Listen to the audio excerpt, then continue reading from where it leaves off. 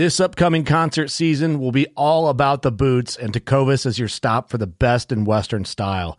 Tecovas has seasonal and limited edition offerings this spring and summer, including men's and women's boots, apparel, hats, bags, and more. All Tecovas boots are made by hand in a time-honored tradition with timeless styles that are always on trend. And Tecovas has first wear comfort with little to no break-in period. It's hard to find this level of comfort paired with this level of style. Stop by your local Tecovas store, have a complimentary drink or two, that's WCB style, and shop new styles. The smell of fresh leather and friendly staff are at your service. Many stores even have leather custom branding to make your boots truly personalized. And with regular live music and events, there's no in-store experience like it. If you can't make it into a store, just visit tecovas.com. That's TECOVAS.com. They offer free shipping on all boots, as well as free returns and exchanges, and ship right to your door. Go to tecovas.com and find your new favorite pair of boots today. Fishing like a local isn't just about catching fish. It's about connecting with the environment and the people who call it home. It's about hearing the stories and traditions that have been passed down for generations and sharing unforgettable moments with the people you meet along the way. Fishing like a local is having an experience that stays with you forever. And with Fishing Booker, you can experience it too, no matter where you are. Discover your next adventure on Fishing Booker. What is up, guys? Welcome to the Working Class Bowhunter Podcast, episode 383. I almost said 283. Man, whoa. We're chipping away at that 400 tree. Just crazy, man. Dude, knocking it down. It's just Doug and I here for the intro. This podcast, I want to explain this right out the gate, is one that we collabed with Kevin. We call him Kevin Venison from Deer Hunter Podcast. He came to the studio, as you'll hear, all the way from Michigan, and we do a two-part. So if you really like this episode, we leave you on a cliffhanger. A couple days after this launches, it will be part 2 on his platform, Deer Hunter Podcast, and I will link all that in the description of this episode if you've been living under a rock and don't know where to find it. Luckily, most of you guys are probably already familiar with his platform, but we had a lot of fun. It was a cool conversation. It gets juicy on both ends. And get left on a cliffhanger. It's just real. Yeah. We're just talking about real shit and having fun and hunting camp and tradition and all the good stuff. It was a good time. Doug has a veteran shout out. Yeah, I'm going to try to not butchering this. I'll let you it's my first time. Your first time. Be gentle. Let me give, while you're like preparing yourself, let me give the lowdown on the veteran shout outs lately. T&K Hunting Gear is a great company, all American made, veteran owned, veteran supported, and he does a lot for veterans. Mm-hmm.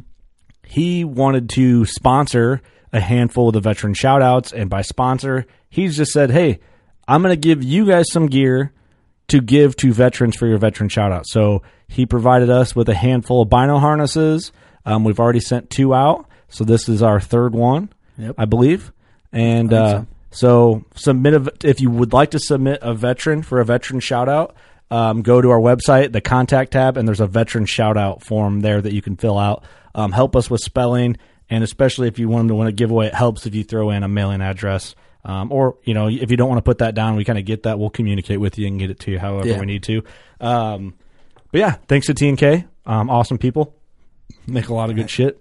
Oh, yeah. So, Doug, are you ready for the veteran shout out? You can do it, man. I think I'm ready. No one's going to judge you. All right, this is submitted by Katie Hayner, and the veteran name is Nick Garbish, United States Marine Corps. Nick was a corporal of Marines 2006 to 2010, infantry machine gunner with 2 deployments under his belt. One to Valhalla, Iraq, 2007, and the other an MEU deployment with the Navy chasing pirates. That's badass. 2008 to 2009, getting after him. He grew up being a hunter in a hunting family. His true passion for bow hunting became sometime in the Marine Corps when he received a hand-me-down bow from his uncle, and he would just go out and shoot his bow. Being an avid hunter, he decided to give bow hunting a try after finishing his enlistment and moving back home. I can't even begin to explain his passion for bow hunting. Aside from taking care of his family, bow hunting is a high priority in his life, and he gives him some time to relax and enjoy the outdoors. He's currently a garbage man and works lots of hours, so podcasts are his go-to while he's driving around all day. He loves the podcast especially enjoying the fact and the laid-back true nature of discussions, and loves hearing all the veteran shout-outs. Thank you guys for all you do and providing this opportunity, and also thank you to T&K for providing this opportunity also. 2 amazing companies, and thanks again. Very cool. Well, thank you, sir, for your service. You did thank kill you for your service, Nick. Yeah, thank you so much, Nick. That's all. Yeah, you killed that one, man. Good job. Hey, feels good. Let's not get cocky, though. You might mess up the next one. Know your place. No, but thank you so much for submitting that. Thank you, Nick. And it's kind of a small world. My dad is in the garbage business and started as he did the whole garbage route thing, and now he runs a couple landfills. So that business is very familiar to my family. So pretty cool. Awesome. Well, thanks, guys. Appreciate that. And, go to our website and submit a veteran shout-out of your own, and maybe they will get picked for one of the ones T&K sponsors. That's pretty rad. We got some other companies kind of inquiring about sponsoring some veteran shout-outs, so I hope it turns into a trend. It's kind of cool. It's a good trend. I like it. They deserve it. Covering some business here. The podcast is presented by HHA Sports, and I'm shooting the Tetra, and you got the Tetra Max. Tetra Max. I've been playing with mine a little bit, man. First, we have a code if you're wanting to get into a single pin sight. It's WCB15. I tuned in my Cure the other day. I had a sight tape on, and I'm not kidding, 20 minutes. I'll say you were done really fast. Really fast. But I'm going to redo it. I put new, heavier inserts in my Victory arrows, and so I redialed in. But I'm going to go and play with it again, and I'm going to try and get like the max yardage out of my dial just for fun shooting. I like to jack around, shoot 100 yards. Well, everyone likes to, throw them out there. It's fun. Playing around. And it really, if your form's off, if you're sucking. That's true, yeah. A lot can be wrong, but it's fun to do that. So check out HHA, lifetime warranty. They support our veterans as well. Maybe we can get them. I'm sure we can get them on board on some veteran shout-out giveaways. Good dudes. Yeah, so check out HHA Sports. If you're looking to get into a single pin sight, that code might help you at WCB15. And check them out. And if you do pick one up, let them know that we said, hey, we told you to get one. We sent them your way. Yes. The podcast is also brought to you by Scent Crusher. We just got done doing some photos for the Rapid Mobile Shower, and that is a product. Literally, it's a suit. Yeah. It looks like a jumpsuit. We have our own edition coming out, and it's got the Scent Crusher logo embroidered on it, and it's got the Working Class Bowhunter logo embroidered underneath it, and our green, and that will be available soon. Hopefully within a week of this podcast airing soon, or a couple days. It's pretty crazy. So if you are interested, we'll have the click-through link on our website, workingclassbowhunter.com, and you can go to that and pick yourself up one. That supports us. It lets Scent Crusher know that you support us, and it kind of wakes them up to, hopefully it wakes the industry up to the new real shit that we're trying to do here. And I will say, it may look weird, but it's going to work. The concept is cool. Yeah. It's a jumpsuit.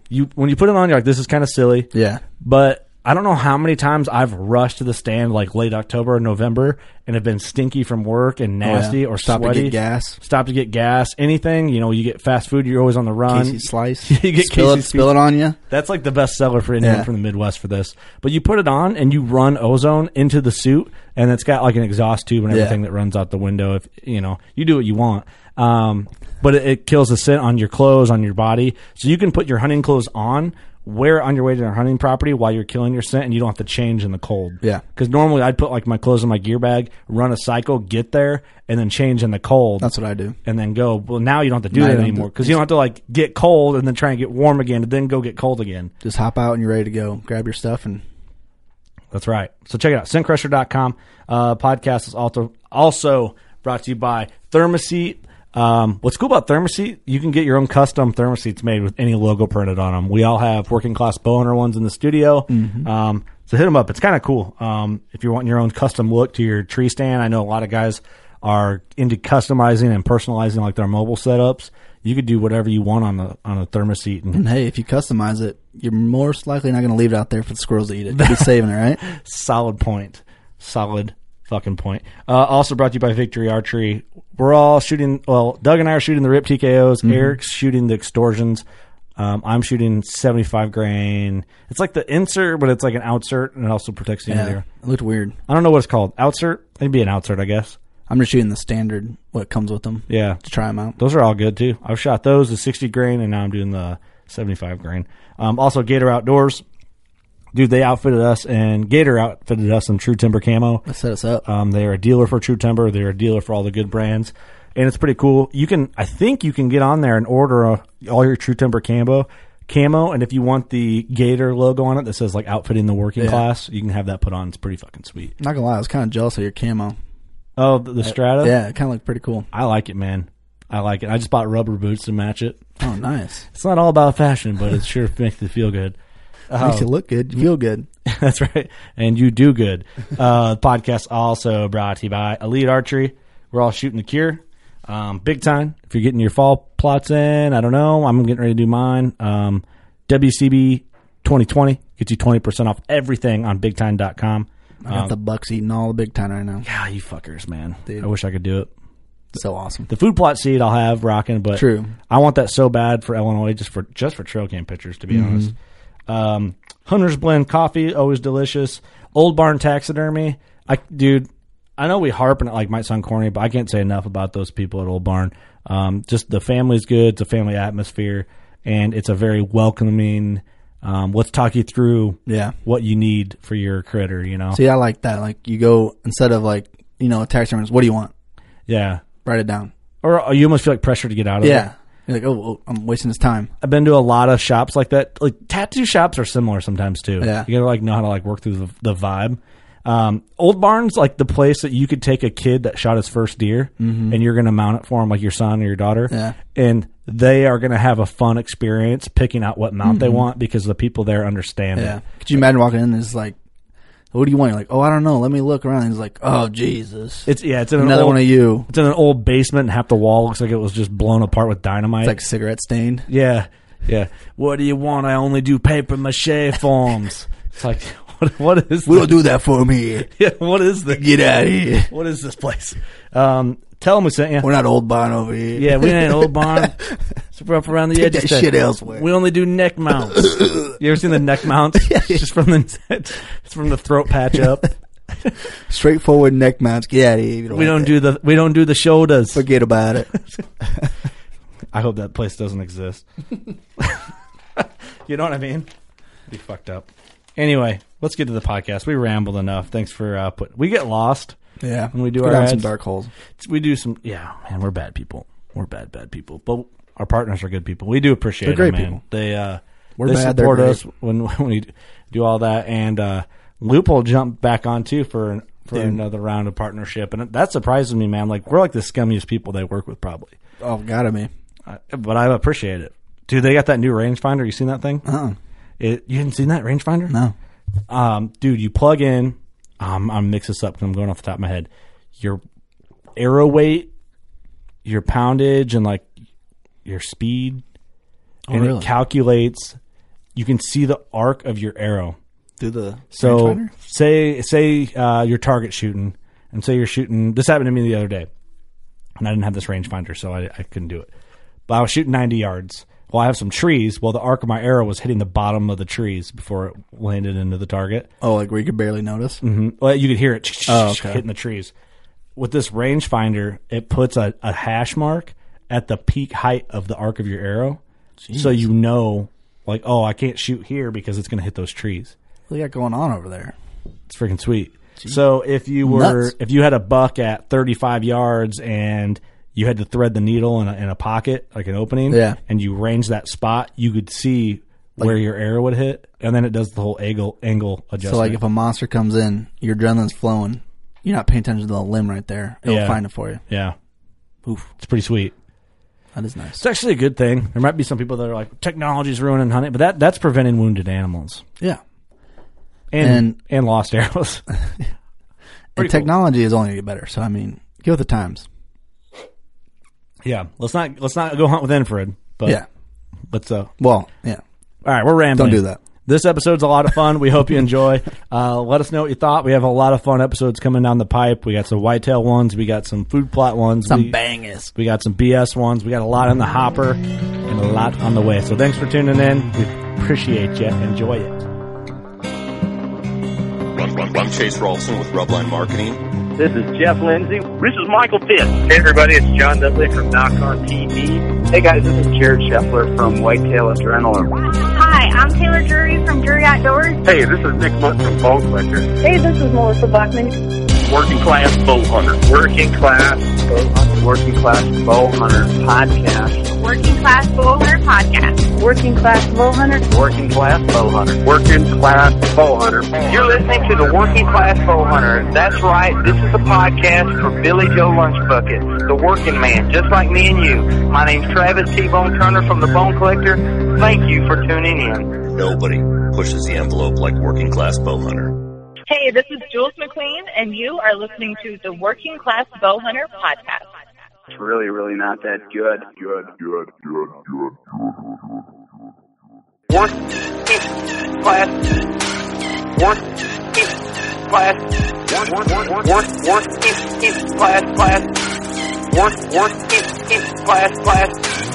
Working Class. Welcome to the Working Class Bow Hunter Podcast. This one should be a fun podcast here.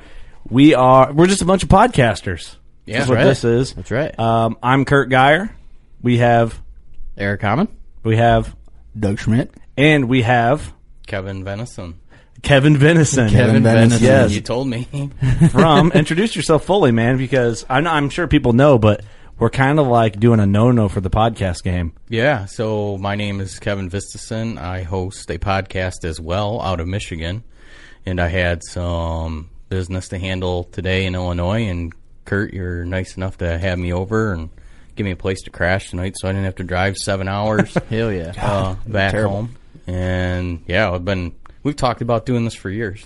I know, and I just did the Truth from the Stand podcast a few weeks ago, and we talked about getting on a podcast together for a couple years. And I think people outside of the game don't understand sometimes how hard it is to get everyone's schedules together to make shit like this work.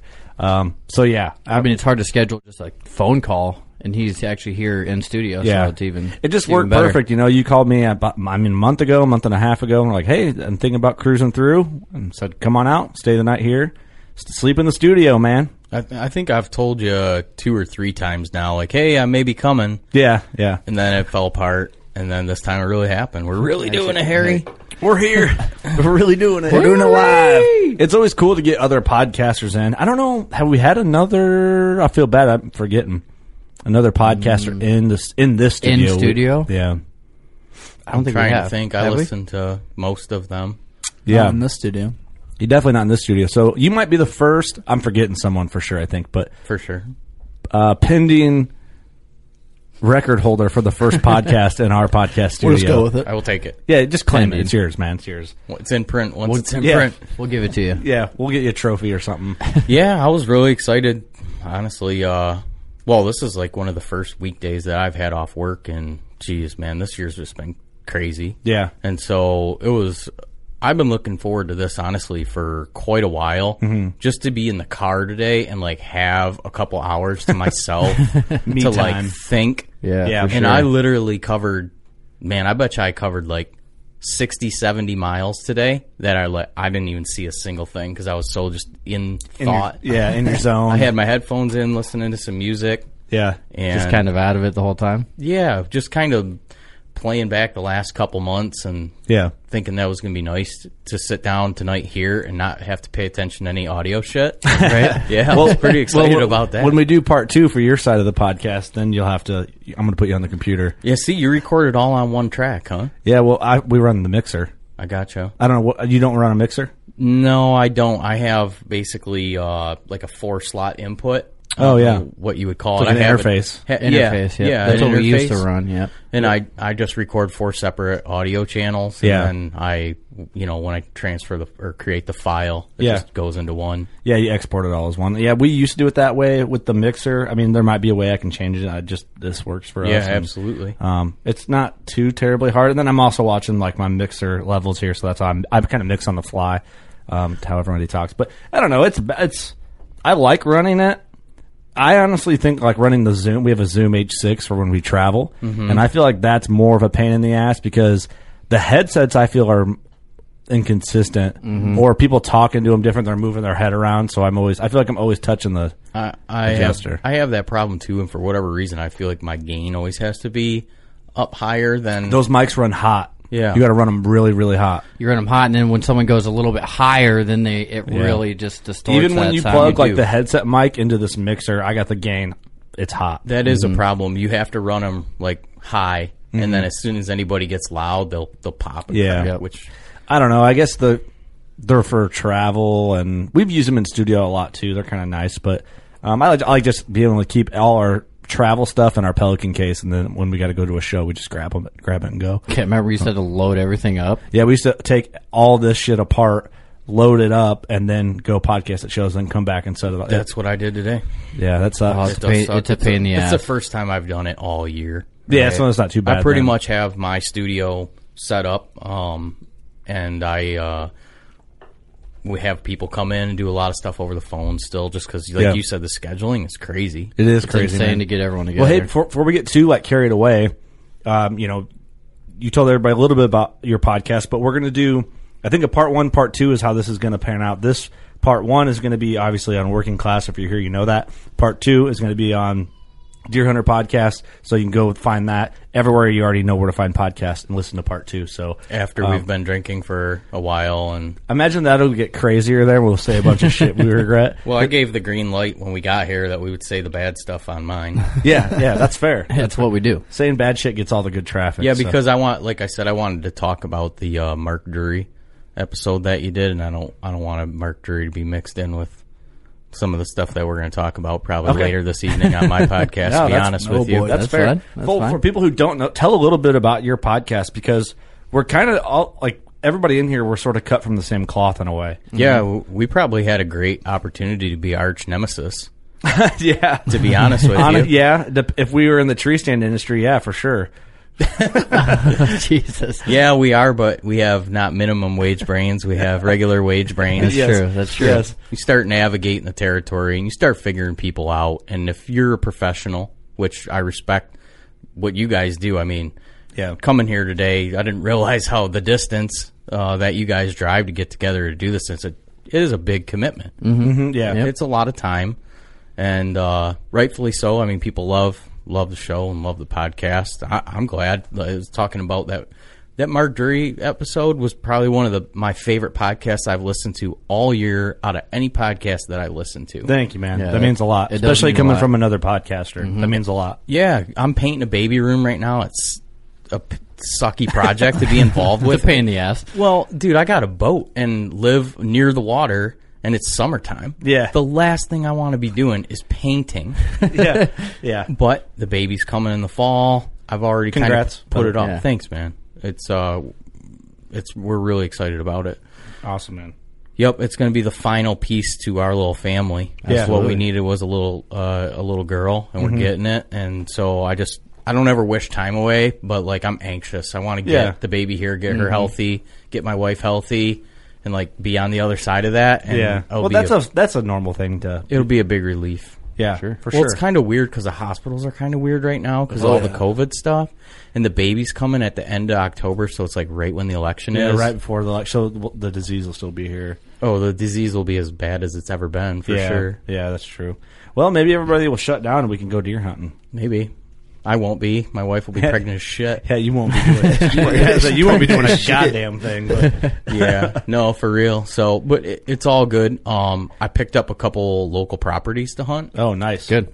Normally I go 4.5 hours north Yeah. to hunt is where I would really like to go. That's a jaunt. So you can man. bounce in and out, and still the wife will be happy. You're back home for chili for dinner, and Absolutely, I can be an asset, not a liability to the family. Right. Yeah, because I got a 5-year-old son too, and he's just a savage. I mean, he's I always say he's like a mutant, and his superpower is, Rogue from the X-Men. She takes everybody's power. Yeah. That's how my kid is, and I can't keep up with him. And now my wife's pregnant. She's working from home because all the COVID stuff. Yeah. Trying to wrangle him.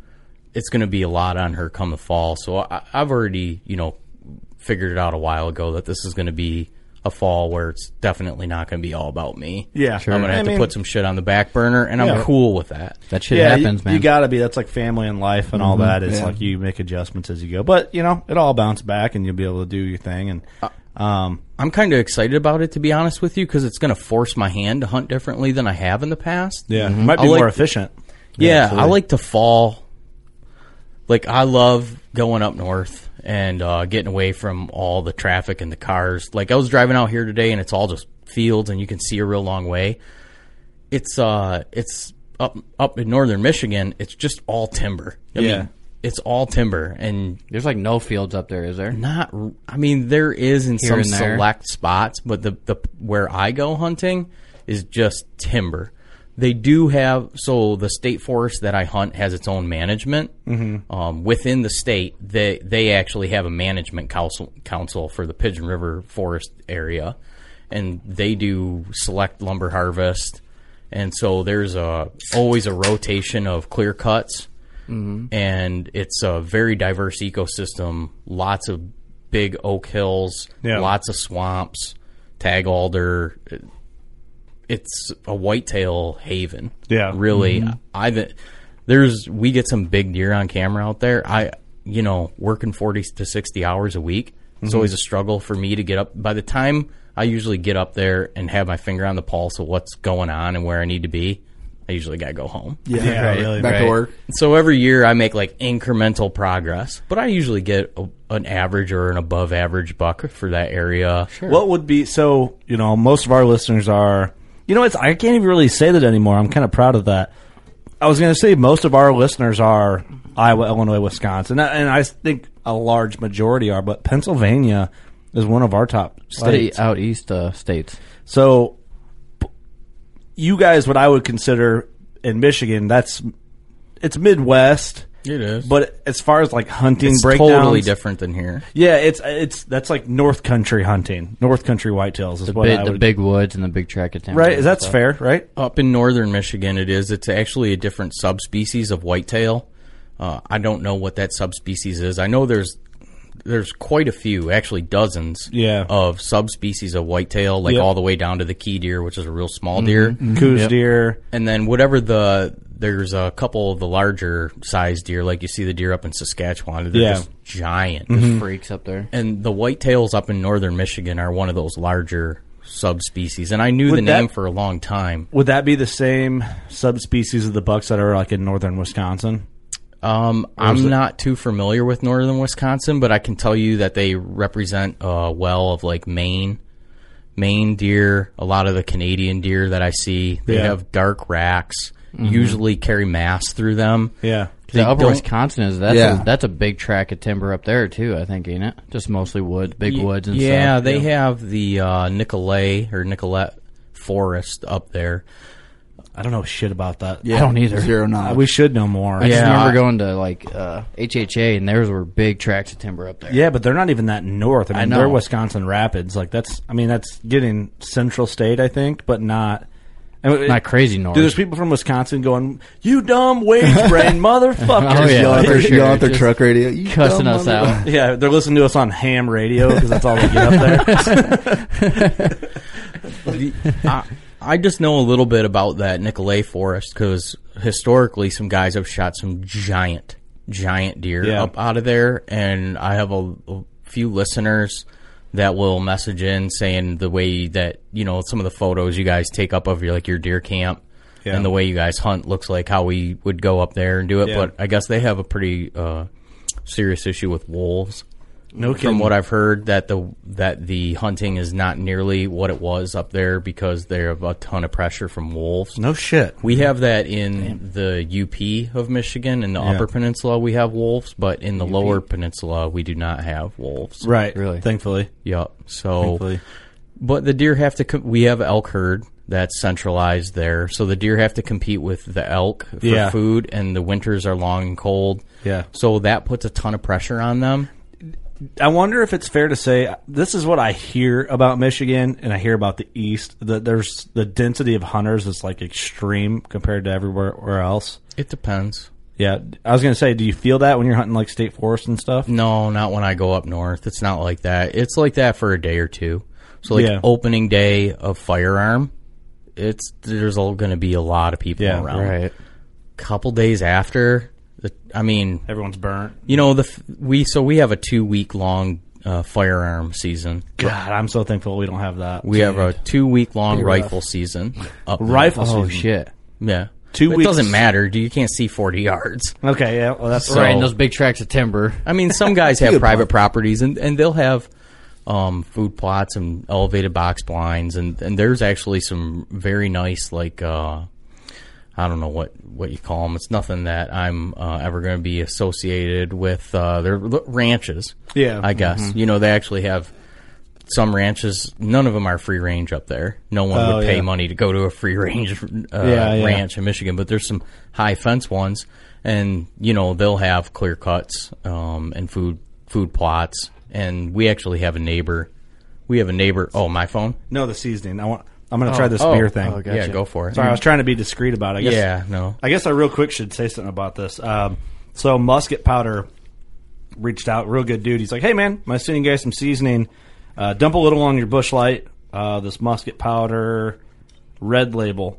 And then he's like, hey, I also want to sponsor one of your guys' veteran shout-outs here in the future. So coming up in the future, it could be this episode. I don't know how this is going to all lay out, but he wants to give a kit to a veteran, so that's kind of cool.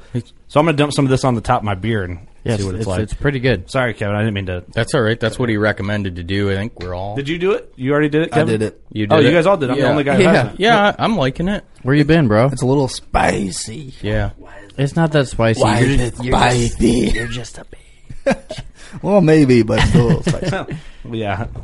All right, here we go. Here's my test. Just watch it because it's going to foam up if it's full. You can put a lot. Well, because Eric got a chunk that went straight into his beer. Oh, a giant chunk. Sure, yeah, it's good. Yeah. I don't dislike it. Yeah, I don't know. Don't hate it. I'll make my mind up over the. I'm not mad at it. I'll just sip on this for a bit. I'm not mad about it. Sorry about that. That's okay. No problem. So, yeah, it's pretty thick up there, but some people, there's private property owners that do have some nice deer hunting spots up there. They usually end up really crabby because they don't have enough property to actually have like a free range whitetail that's not going to go off their property. Yeah. And we're fortunate. We have a ton of state land in Michigan. So, you know, these guys will get a little bit bent out of shape, but everybody's got different objectives, and a lot of guys work all week, and they blast up there, and they might have 1 or 2 days to hunt. Yeah. You know, they don't have 2 weeks to wait for Dedicate their time. 130-inch deer to walk in. A lot of guys are just going up there for the tradition of deer camp up there is, of course, outrageous. It's huge, yeah. I feel like it's the tradition of deer camp is, you know, it's got its strong roots everywhere, you know, depending on your family and where exactly, like what county you're in, all that. But I feel like Wisconsin, Michigan, like Minnesota, northern camps have a more deeper rooted deer hunting, like the tradition. actual deer camp. Yeah, and I don't know if it just seems that way for us, but it looks that way for sure to me. Yeah. Would you agree or disagree with that? Oh, it runs my life. Yeah. Yeah, I mean, it impacted my life so much at a young age. I'd be dead in a ditch somewhere if it wasn't for like deer camp and deer hunting. Right. Yeah, Did you absolutely. Did you get like days off school and shit? Yeah. You know, when I think I was 14 when I was able to, I think the legal age was 14 when I was able to legally go gun hunting. And I think when I was 15 was the first year my dad took me. So you're like a freshman or so in high school? Yeah, and he cut us out of school for a couple days, and we went up for a long weekend. And I've gone I think I've missed 1 year since. No shit. Looking. Yep. So do you guys have like an actual deer camp up there that you go to and everything and meet a bunch of guys up there? We do. So the state forest that I was telling you about is it's 100. It's attached to another state forest. I guess that's about 250,000 acres. Holy shit. Of state land, and we have a piece of private property at the south end of it, which is 120 acres. Oh, very cool. And then on 3 sides of it, it's state land. And on the other side, it's actually now a high fence whitetail operation. No shit. Oh, really? Oh, yeah. Us and our neighbors don't do great. Cut the fence. The relationship is... Whoops. Snip, snip, No snip. kidding. Like, so they hate you guys. Well, they just probably hate anybody that's over there. We've tried for years to all get along, but everybody... we go up there to have fun. Yeah. And they're trying to run a business in a place where they shouldn't be trying to run a business. Like, the the PRC, the Pigeon River Country Forest that I hunt, is the most pristine piece of wilderness in Lower Michigan. And this dude comes in high fences, like a part of it. So it's kind of like you're not making well with your neighbors. Like everybody in the area is like, that was the dickhead mood of dickhead moves. What the fuck you doing, guy? Go somewhere where there's so many different places where that would have been a better idea. Sure. So how big is his like high fence operation? Does he run hunters in there, or is he just raising deer? He's definitely raising deer and selling deer products. I think, they breed deer and then sell them to other deer farms. Yeah. Michigan's real big on that, aren't they? I only know of a couple. Yeah. Yeah. But there's a lot of deer in Michigan. There's a lot of people that are interested in deer, and there's a ton of conflicting interests on what deer are for and how they should be hunted. But anyways, this guy, we've had a hard time getting along kind of since he did that. And did you know him before he started all this? Yeah. He bought from so the story on our property is my father and 4 friends bought it 30 years ago as an LLC. Mm-hmm. Right on. It's called Buckhorn Ridge Hunt Club. It's 120 acres. We got a well there, a small steel garage pole barn type thing. Yep. It's got a big potbelly wood burning stove in there. Mm-hmm. That's like our mess hall. Yeah. So we seek shelter in there and eat our meals in there, and then one of the owners has a small building. It's like a tiny house, I guess you would say. I don't know if it's like 600 square feet, but it'll sleep with like 4 guys, and it's got a little shower in there. That's awesome. That is awesome. And then me and my couple buddies, we have a 1973 28-foot Airstream Ambassador. Fuck yeah. Oh, hell yeah. And so that's our deer camp, is we all sleep in the Airstream. There's 4 of us that own the Airstream. We sleep in there, do all our meals in that other building. Yeah. And then you walk out of there, you're on 120 Wilderness. Yeah. And then from there you can walk. Oh my God. I mean, it takes you an hour. The way the roads are and everything, it takes about an hour to get to the north end of that piece of public. Damn. No shit. Yep. 45 minutes. If you drive like a total psychopath, you could probably do it in 35 minutes. I've seen it done. No kidding. Yep. That's like the definition of a deer camp, though, right there. Yeah. Oh, that's cool. Everybody, cool. I mean, when you're up there during deer season, that's what anybody and everybody that is up there is doing. Yeah. Dude, have you ever done like a video tour of your like whole camp and stuff? On my film, there is a section where we're at the deer camp. Actually, the eve of opening day of gun season. Yeah. There is a scene where we're all in there eating the eve. We have a big dinner. There was 25 guys this year. Guys That's cool, man. Well, guys come from other camps. So everybody goes up north for deer camp, and then people have camps, 45, 30 minutes away. Yeah. Well, we have quite a few friends that have camps in the area. So, once or twice over the course of the week when we're up there for opening day of firearm, that's kind of like the Michigan deer hunter Christmas day, Christmas morning. We'll do a big dinner. We'll do a big gathering. I have a photo from this year, and there's probably 20, 25 guys. That's cool, man. So that don't happen. I mean, there's guys that have like shotgun season parties here, in Illinois. And I don't know if, Doug and Eric, if you guys have anything similar in Iowa. That's how I grew up hunting. My dad's buddy, they had an actual cabin down on the Wapsie River. Excuse me. So we would hunt opening day Saturday. And then Saturday night, we would just cook. Everyone would bring them something to eat, and then all the neighboring properties, all them people would come to this deer camp. And we'd have a bonfire, sit around, drink beer, play euchre, pitch, and everything. I had something like that on a small scale growing up. We hunted in Fulton County. Right. And we had there was an old soils testing lab. We called it the lab. Sure. But it was just like the guys that hunted there, we would just cook, and then we all had cots. We pretty much drink beer and then pass out on cots, get up and go hunting. But it wasn't like anything to an extreme level like what you guys are talking about. I wish. That'd be awesome. Yeah, and that's cool the most talk to everybody. Yeah, that's the most. I mean, a lot of the guys do love deer hunting, but I think it was more just to get everyone together, and crack a few beers and play cards all until We got 3 o'clock in the morning. Got a handful of guys that come up that haven't deer hunted in a decade. Yeah, They just come to up hang for out. the deer camp. Yeah, Oh, they, yeah. I mean, it's like a celebratory thing, so everybody brings like good booze and good food. Yeah, yeah. It's just it's a straight up like tradition. It's a tradition. I feel like a lot of reasons why that doesn't happen anymore. I feel like everyone's at each other's throats to a point when it comes to deer. Oh, they are for sure. And I wonder if like any of that, and maybe not. That's not everywhere, but it seems like the neighbor thing can be an issue a lot of times. But I wonder when we did that Mark Drury episode, he mentioned like trail camera photos. I is just what thought of that. makes people like, well, fuck that guy. He shot my deer. Right. Yeah. It's I had a like, picture well, of him. That's my deer. Yeah. Well, no, it's not. Yeah, well, it's not your deer. Yeah. But I wonder, I'm sure a lot of that, like, neighboring conflict, I mean, there's other things that play into it, but that might be a big factor on what causes that. It's it's elevated outside of deer hunting. I mean, look at our country.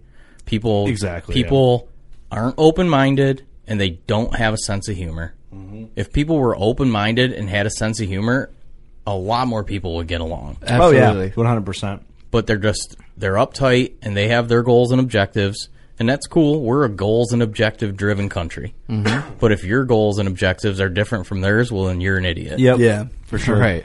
Well, it also goes back to, like you said, like we could have been enemies from the get. For sure. But it's also the way we just approach each other is what set it off on the right foot. You know, we were cool. Yeah. And like-minded. Well, when I walked in here and you walked me through and showed me all your deer heads, I'm like, Jesus Christ, dude. Like, I mean, I don't have anything like this at my house, and I've been deer hunting for 25 years, but I wasn't, like, mad about it. Or fuck this guy. People get... He just leaves. Yeah, you know what? I'm going back home. Honestly. Screw you guys. People get weird about it, and, you know, I have a handful of deer that are around the 120 mark. Yeah. 100-inch... A big woods deer up in northern Michigan, you know, if you get a respectable 100-inch 8-point, there's not a lot. So it's a struggle for them to survive up there. There's not a ton of resources left for them to commit to antler growth. Yeah. And there's no ag. So, you know, they live a life of foraging. Yeah. And so it's just a different animal. For sure, I can see that. But I'm okay with a lot of guys that live in Michigan aren't okay with that. Yeah, they're not really like understanding. No, they're like, I'm not buying a Michigan tag ever again. It's not like Illinois or Well, you're not in Illinois. Well, people in Michigan, a big parcel, a private parcel is 40 acres. Yeah, I mean, people do have a couple hundred acres. Like you were asking about the guy that has the fence next. Right. I think he's 320 acres. Yeah, that's a big farm. When it's when it's forest.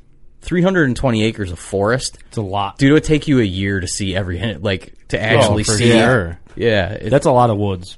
And that's you're walking a 10-yard grid pattern, and you could still walk past the deer that you would, especially in like those big woods. I would get lost, I think. I think I'd get all in there and turn around because it's just a bunch of trees. There ain't no... It's different for like us. around here, there's a bunch of trees, but then there's a little patch of clearing here. He has that big a property high fenced?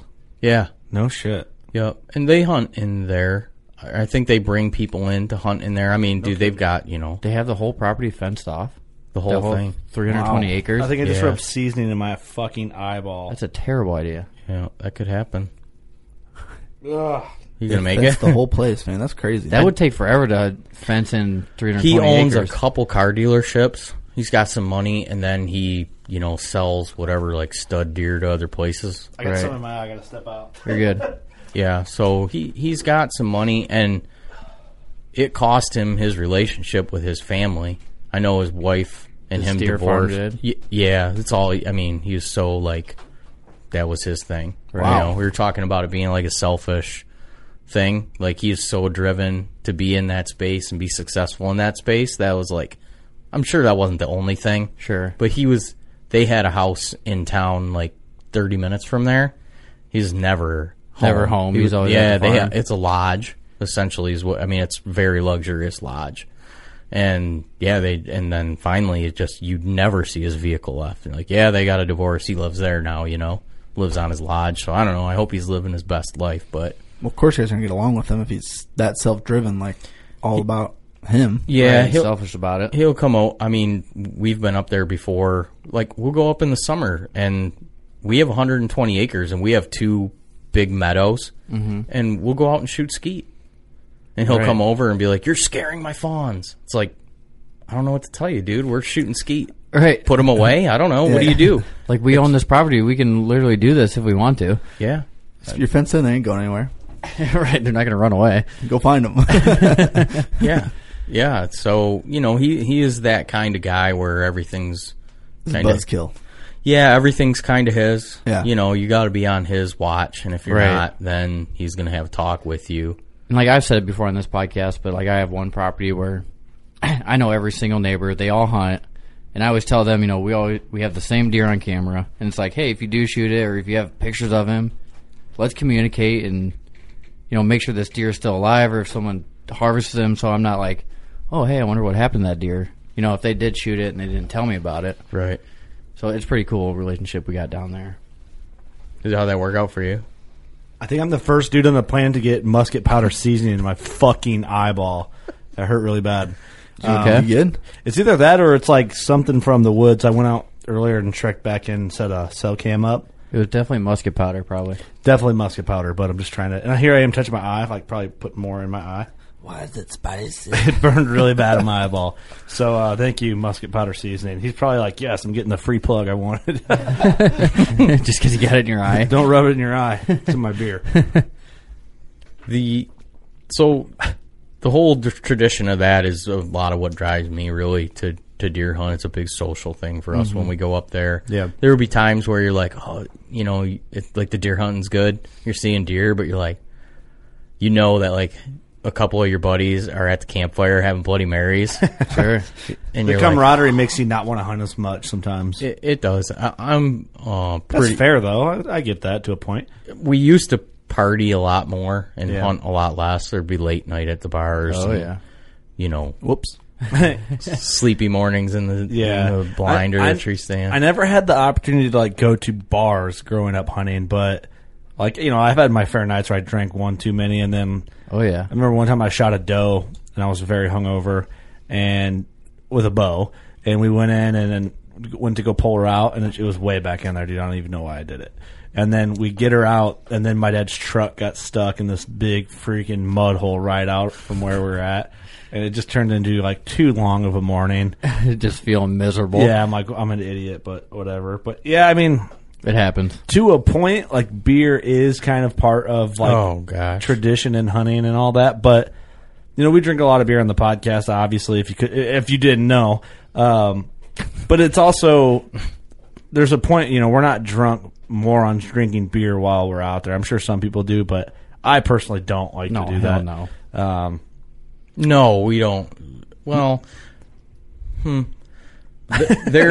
so some guys after they've gotten their deer, Yeah. or maybe they're just mentally defeated.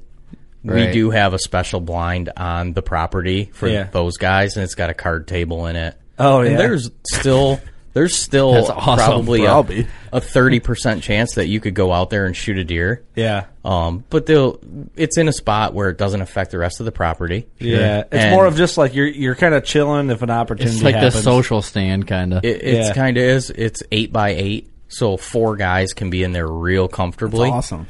And it has It a is card awesome. table in there, and those guys will be do dinner shift, because like we do a big dinner when everybody comes in. Yeah. And so those guys will hunt that because it's kind of right up by the camp.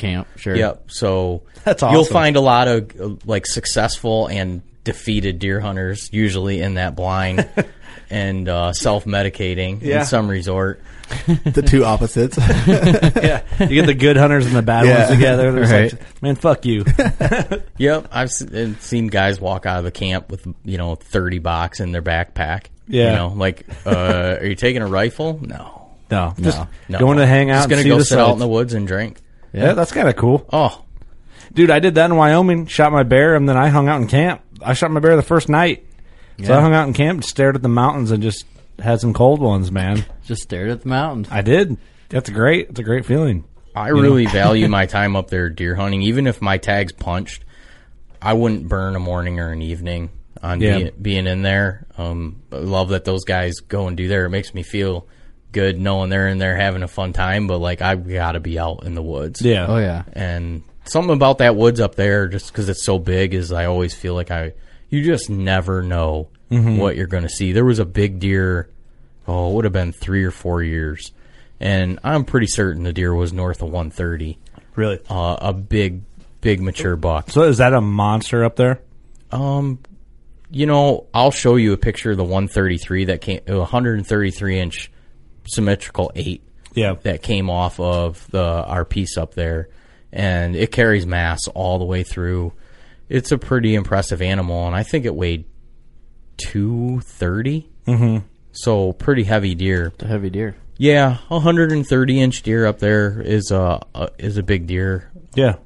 I think it was 3 years ago that there was a deer that was in the low 150s that was shot down the road from our camp. And actually, there was a 144, a 140 or 4 or 145 10 that came off of our property. No kidding. So there is some, old big deer up there. Yeah. But yeah, anything north of 110 to 120 inches up there is, a good. Yeah, good that's something that nobody's going to walk past and not look at it if it's on your truck, Yeah. Sure. Because it's going to be a big deer. No kidding. Now, are you guys doing like a lot of stand hunting, or do you guys do like deer drives up there during gun season, or is it all no deer drives? No deer drives. That is not really a thing. Like everybody thinks it is. Yeah, Well, I've never been involved. If it's all in a deer timber, drive. I mean, how do you even really plan that out? Yeah, that's you true. could. That The is deer true. would just lay down. I've Yeah. watched deer lay down in like blowdowns, and I've walked 15 yards past them. And then you turn around, they're running the other way. Yeah, no, they won't even I've get been up. there. They'll just stay there until you're gone. And That's crazy. That Northwoods hunting's cool, man. It's interesting to hear about. It'd be confusing for like us to go in, It'd take a little bit to figure out. Yeah. It definitely Oh, would for sure. Such a change of pace and everything. it's pretty. One thing that it requires is time. Yeah. There's just the deer density is lower, so it does require some time if you're going to be selective about what you want. Yeah. But if you go up there with a doe tag in your pocket and a buck tag, I mean, you could, if you're a decent hunter, you could go up there on a weekend and punch both those tags. Yeah. And you're probably going to end, I mean, realistically, if you just got a couple days, 2.5-year-old deer, 3.5-year-old deer is going to be a good goal for you to set. Yeah, It's yeah. respectable. If you have some time, you can go up there and hunt bigger deer. Let me ask you guys this. This is a question to everybody in the studio and our listeners. If you want to message us and agree or disagree, I think it's kind of it's a statement, but it's like a question in the statement. I think that you can take whoever comes to mind for you. Everybody's got their top 5 like whitetail dudes that come to mind when you talk about like consistent killers. I think you could take those people, whether they're public land guys, private land guys, whatever. If guys are consistent and they can figure deer out, I think you could take those people and copy and paste them into any part of the country, and with a little bit of time, they will figure out how to kill deer consistently in whatever area you put them in. Do you guys agree with that or disagree with that? I would agree with that. It depends. I think some people have access to some properties that makes deer hunting pretty easy. Yeah. And if they thought they were just going to come in a week and flip the switch, they'd really struggle. Well, I'm not saying a week. I'm, a season. I guess this is what I was getting at. If they're a problem solver, they'll figure it out. Yeah, I think, there are guys that definitely have some kind of like walk on and shoot properties on some 150 plusers every year. But I feel like that's more rare, because if you're consistently killing mature bucks or 2 mature bucks every year with a bow, I think you kind of... You have that kind of, not general knowledge, but like the... Yeah. Okay, say there's a switch in your brain. That switch has to be flipped in order for you to be like fairly consistent on big deer. I feel like a lot of those guys, that switch is flipped, and they're not lazy hunters. So I think that you could take them and put them in the South, and they'll figure out how to kill the biggest deer that they can find in the South. Or you put them in the North, they can find the biggest deer they can find to kill up there, and wherever. I just think guys that are consistent and figuring out whitetails, like Mark Jury was just on, and we kind of talked about the public land thing. There's certain people that think that Mark Jury can't figure out how to kill a deer on public ground because he's got highly managed private land. Well, Mark's like, well, what do you think we cut our teeth on? Right. It's like Mark Jury is a guy who knows deer, knows how to figure out deer, knows how to deal with difficult patterns and situations. Like Austin Chandler. You put Austin Chandler anywhere, He's going to figure it out. He's going to figure out how to kill that deer. And maybe I'm wrong, but that's my look on it, with enough time. You take whoever your whitetail hero is, I don't know. I think they could figure it out. In a week's time, that's hard to do. No. In a season? A week's time is probably hard for anybody, I think. Yeah, a season or, give them a year. Like, give them... Because a lot of times it takes 1 year to hunt a property on the outside, figure out what deer are doing, and then you make your moves. That'd be a very interesting thing to see. Like a challenge. Yeah, like take somebody and put them... I mean, they'd have to have the time off. And yeah. I've been saying for years, dude, I'd love to see Mark and Terry Drury do... Who cares what they do or don't shoot? Have them go do a piece of a public land. Yeah, like out east or something. Have them go do something that they want to do for fun. Yeah. And sure. Well, I might be wrong or remembering it wrong. Dude, do you have a hard time remembering episodes because you've done so many? Yeah. I'm terrible at it, dude. Like, I feel like the older I get, my memory's so bad. Oh, yeah. And I don't know if it's because I'm, like, busy all the time and then my brain doesn't, like, absorb things like it should. Because I don't know if that makes sense or not. Yeah, I feel like maybe, like, once something's completed, it's like, out of your brain. Yes. Like, I did that. I kind of feel like that's on to what the I'm, next thing. I'm Yeah. having that issue. What's Tommy Boy say is resin and hops? I don't know what the fuck you're talking about. That's my problem. Say that again? Yeah, your brain's all occupied by resin and hops. Resin and hops. I didn't know what you said at first. Yeah, that's me. I was out there talking. That might be part of the problem. I drink too much. But nah. I thought Mark said something that they do dance on some public sometimes still here and there. I think he did. Now you say that. Maybe I'm wrong. It's possible. But I think Mark, you could put Mark anywhere. You give him enough time. He's going to figure it out. I want to say this because I wanted to go back because when I listened to that, I really liked that episode. Thank you. So we had so much good response from that episode, too. A ton. I'm just going to say, I'll say my negative, the things I don't agree about what he said. Mm-hmm. Like, he kind of said deer or deer. He made that exact statement, deer or deer. I don't agree with that whatsoever. I can see that point. So, pressure dictates everything. Yeah. Above and beyond any of the stuff that he talks about, barometric pressure, wind, everything is about security for a whitetail. Mm-hmm. If they don't have security, it's like talking about how a kid, like what's like a ritzy suburb that you could think of where there's like no crime? Bettendorf, maybe? Naperville? I don't know how familiar you guys are with Illinois. Like, I don't know. Naperville's it's a suburb of Chicago. So let's just say... I don't think there's a safe area anywhere near Chicago. No, I don't think so either. Yeah, we'll just call it Bettendorf. That's like the ritzy area. Closest thing. Suburb to here, kind of. So we're... just say... suburb of New Windsor. Yeah. Yeah. Sorry. That's okay. A nice neighborhood where there's no crime, where families are outside and kids play. Yeah. Is a lot different than being on the south or the west side of Chicago. For sure. And I think that's how it is with deer. Like, a lot of deer in Michigan are in some super highly pressured areas, and it dictates everything about them. The deer don't move during the day. Yeah, and that's a problem. Like, I get that for sure. I get that. You have to beat their senses by getting, like the bedding thing, you have to get within their security zone. Yeah. You have to beat that. If you don't... You got to do it in a much more fragile way because of pressure. There's different ways to do it. Yeah. You can have a setup where you sneak in and get within... Like, you got in within their comfort zone and they didn't detect you. Yeah. Or you can get in there before they get in there. That's what I try to do. Mm-hmm. I try to get in an hour, an hour 15 before even the break of day. Yeah. And I'm in before the deer are in. Yeah. And then if they come in, they'll bed while it's still dark. But after 2 or 3 hours of the sun being up, they're confident that no one else came, no hunter, no sense of pressure came in there. They'll get up. They'll move around a little bit in that secure area. Yeah. They are not leaving that. No buck that is 3.5 or older is moving outside of that security cover that he could cover with his eyes and all his sense. You got to get in, in their security system. It's kind of like it's a timing thing to a point when you're doing it that way. That makes the difference between guys that are killing deer and guys that are still in bed and getting out late. 100%. I'm blown away every time that Cody says, like, "Oh, I get in there, I never get in there," and before this and that, I'm thinking you'd never kill deer up there. Yeah, you wouldn't. Yeah, I'm sorry, it wouldn't. Well, you'd kill some deer, but not the deer you want to kill. Yeah, for sure.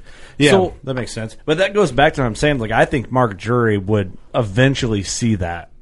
You know what I mean? Within a season's time. And we're just using him as an example. 100%. Like, he'd be like, oh, I just need to get in here early as shit and try and get in close. But I've seen Mark in broad daylight shoot a deer out of a box blind off a trailer. Right. Like, I know that a deer in Michigan would not come within 300 yards of that. Right. And I get that, too, for sure. My whole point is that, like, he's done both ends of the spectrum. He's earned the... Exactly, yeah. Yeah. Yeah, for sure. I am not mad at him in any capacity whatsoever, and I don't argue that if he came there, he would do the same thing. Yeah. Everybody would be at the bar asking him how he kills big deer all the time, because that's what he would figure out how to do. Yeah. He'd have to do a lot differently than he's doing it now. For sure. Exactly. The pressure just dictates everything. So the deer don't move much during daylight. Mm-hmm. They definitely like to get into a secure area before the sun comes up. Sometimes an hour, 45 minutes before the sun even begins to break. The deer are in that little security area. They might mill around a little bit before they bed down, check some stuff out.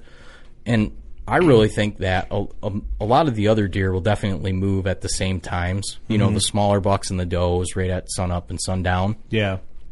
And I think those deer like to get bedded, and just usually around 10:30 is when I see a lot of bucks get up, and I think they walk around and kind of check out all the activity from the deer that came in and out throughout the course of those couple hours in the morning. Checking the place out. But usually, 10:30 to 2:30 is when I've shot my last couple decent bucks, was, in the middle of the afternoon when everybody else is up at camp drinking Bloody Marys. Yeah, for sure. And I think the deer, I realize it now, when I'm up there, you can hear Cardor's truck. You can hear a truck for... We're patternable. You can hear a truck start up for 3 miles away. Yeah. And the deer hear that too. And you'll hear trucks start up, going up and down the road. And I feel like the deer recognize the fact that, all right, the people are not here now. And for sure. I see a lot of deer move in that. How would they not pattern that? You know what I mean? Yeah, they live there. You're in their house. Well, that's what literally. Ross Bigger, our good buddy that's on a lot. He likes to hunt midday like that. Like he loves it. Hell, he's been on Respect the Game still a show. He was on a couple episodes, him shooting a deer 10:30. What was that one deer? He gets in and he shoots it like not long after being there. He got in there late, didn't he? Yeah, it was like 10:30, 11. Yep. He shot. I mean, pretty cool. I haven't really done a lot of just midday sits. Like, if I do like a sit like that, I'll sit later in the morning, move, go sit somewhere else for a few hours, and then move again if I have to for the afternoon. Right. But I just wanted to say that because he said deer are deer, and I think deer are vastly different, and it just depends on pressure. I think that's the biggest thing, that if the pressure's off of them, because I'll see that in comparison to where I hunt down in southern Michigan. There's a lot of people. Yeah. It's small parcels. There's a lot of people. The deer are just like crackheads. Like, they're out tweaking. Dude. They're literally walking all around, hours of the day. Looking up into the trees. Yeah. Whereas the deer up in northern Michigan, throughout the day, they're just way more relaxed. They run into way less people. Yeah. Mm-hmm. No, that makes perfect sense. And you were asking about the pressure, like downstate, it's just insanity. Yeah. Like a militarized zone. Up north, I haven't ran into another hunter in 6 or 7 years. No shit. Yeah. That's crazy. That's interesting. If I do, it's my fault. Yeah. I look at it that way. Like, if I'm running into somebody else, I'm in a bad spot. Right. No, that's a good way to look at it. That's a good mindset to have on that. Pressure does change deer big time, because I've I've hunted like a variety of farms with different pressure. You know, the farm I grew up on hunting is mostly all timber, ravines, and just every trail just meanders through randomly. It seems like with heavy pressure all around it.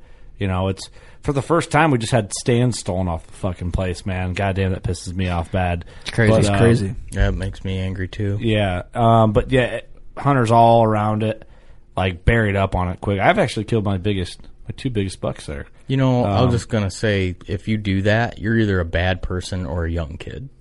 If you steal somebody's shit out of the woods. That's fair. I would say this is probably it's mushroom hunters, honestly. Like hippies? I just feel like in our area, Like they're anti-deer hunters, so they took your stuff? no, I just feel like they're trash mushroom Good hunters. point, though. I didn't think about that. Like anti-hunters. No, like, I don't fuck think these they're guys. anti-hunters. I don't think so either. Because I think I assume that they stole these stands for them, but So they could buy meth? that or sell them or for them to hunt out of them. But maybe. But here, I feel like in our area, and people are going to be like either mad at me. I don't give a fuck. I feel like if you just mushroom hunt, you always have a pack of Marlboro Reds and you're trash. Like, that's just what you are. You're a trash person that just lives off Marlboro Reds and fucking Keystone Ice. Like always walk around just. I feel like that packing might up. be a touch narrow-minded, but Well, you know what? Fuck it. I'm calling it. I'm sticking to it. I'm just thinking that I said what I said. I'm just thinking that we went on a family mushroom hunt this fall, and I'm just thinking... Smoking cigarettes. The only time you smoked during the year is mushroom hunting. Well, son, you're 5, but it's time to learn how we do Let's this. cut them sleeves off. Yeah. But I feel like also, so I only say that it's an inside joke between me and one of my best friends. One of my best friends, Tyler, he mushrooms hunts with us a lot, and he's got some family, and I have some family, so I can even be related to some of this. So I'm speaking from experience. And I just feel like you just get the dudes that every time somebody shows a picture of like, I found 400 mushrooms, or they'll show you a picture of one big mushroom. There's always like a pack of Marlboro Reds there for reference on how big the mushroom is. Like, I just feel like that's a consistent thing I see. Interesting. And maybe it's just the people I know. Maybe it is. Yeah. I don't think I've ever seen that before. Maybe I'm trash. Usually it's like their Different hand your or like, algorithms. Maybe it's just my trash circle that I Maybe know that it hunts is. mushrooms. But it's maybe like, you're just friends with It's- shitty mushroom hunters. we say there's a power in being a smoker and finding mushrooms. Like, it's a joke with us. Like, oh yeah, my buddy's out mushroom hunting. Oh, is he smoking a Marlboro? Actually, yes, he was. So you found 400 that day. Yes. It's funny you say found a that batch. now, because I'm thinking my godfather is smoking Marlboro Reds, and he finds a lot of mushrooms. I'm telling you, there's something to it. Yeah. Like, there's it's like one of those like secrets, you know. It's like, I don't know what it is. I guess. I think it's probably just like people How do that we smoke get it. here? I don't know. I don't know how it happened. Well, you were talking about your tree stand getting stolen. Yeah, you're trash. thinking it's Lou and the trash. mushroom I hunters. think it was yeah. a trash Marlboro Red smoker. Yeah. No offense if you smoke Marlboro Red, it's probably great. I've never smoked a cigarette in my life, for the record. But I had a few back Yeah, in maybe they're like terrible. 21, good. 22. have you smoked one, Eric? Oh yeah, I've never ever tried one. yeah. But my old man smoked my whole life, so it's not like My parents smoked when I was growing up too, but I never. That's what made me never want to touch one. exactly. Yeah. I've tried it, to say, hey, I want to try it, but People I've never got into it. think I'm lying straight up to them when I say that, but I swear to God, I've never tried one. My wife never has. I grew up around it, you know. You're not missing anything, yeah. No, it sucks. Like cigar, whatever, you know. For sure. Yo, I'm not trying to go stand outside of a bar when it's negative 30 out and smoke a cigarette. No kidding. That's just for the birds. No kidding. Yeah, for sure. Hey, how long have you been doing your podcast? 3.5 years, I think. Yeah, I was curious. I didn't know if we talked about that before because you were on our show a couple years ago. It would have been last summer. Was it last summer? Mm-hmm. Fuck, Couple it years seems, ago. It No, seems no, way it was last longer, don't it? We were here. It might have been 2 summers ago, Kurt. No, we weren't. It was the year that I put my film out. Yeah. Yeah, it was 2 summers ago. It wasn't here. We weren't here. Are you sure? Yeah, we weren't here at the new studio. They all It was blend 2 summers ago, man. That's what I'm saying. No, it was I last year. Forget shit. It was last year. I could find out. We could just look it up. We could. Um, or we could just sit here and guess for like 45 more That'd be minutes. fun. Yeah, I think it was. It was 2 summers ago. I'm sure. Maybe. I'm I sure. think you might have had me on twice. Fuck, you're wrong. It was last summer. Yeah, it was. Because that's when I'm put my pretty film- sure we were here. I don't fucking remember, man. I do remember it was last year. I was living at my mother-in-law's house. I won't forget it. So you've been on twice. You've been on our show twice. I think so.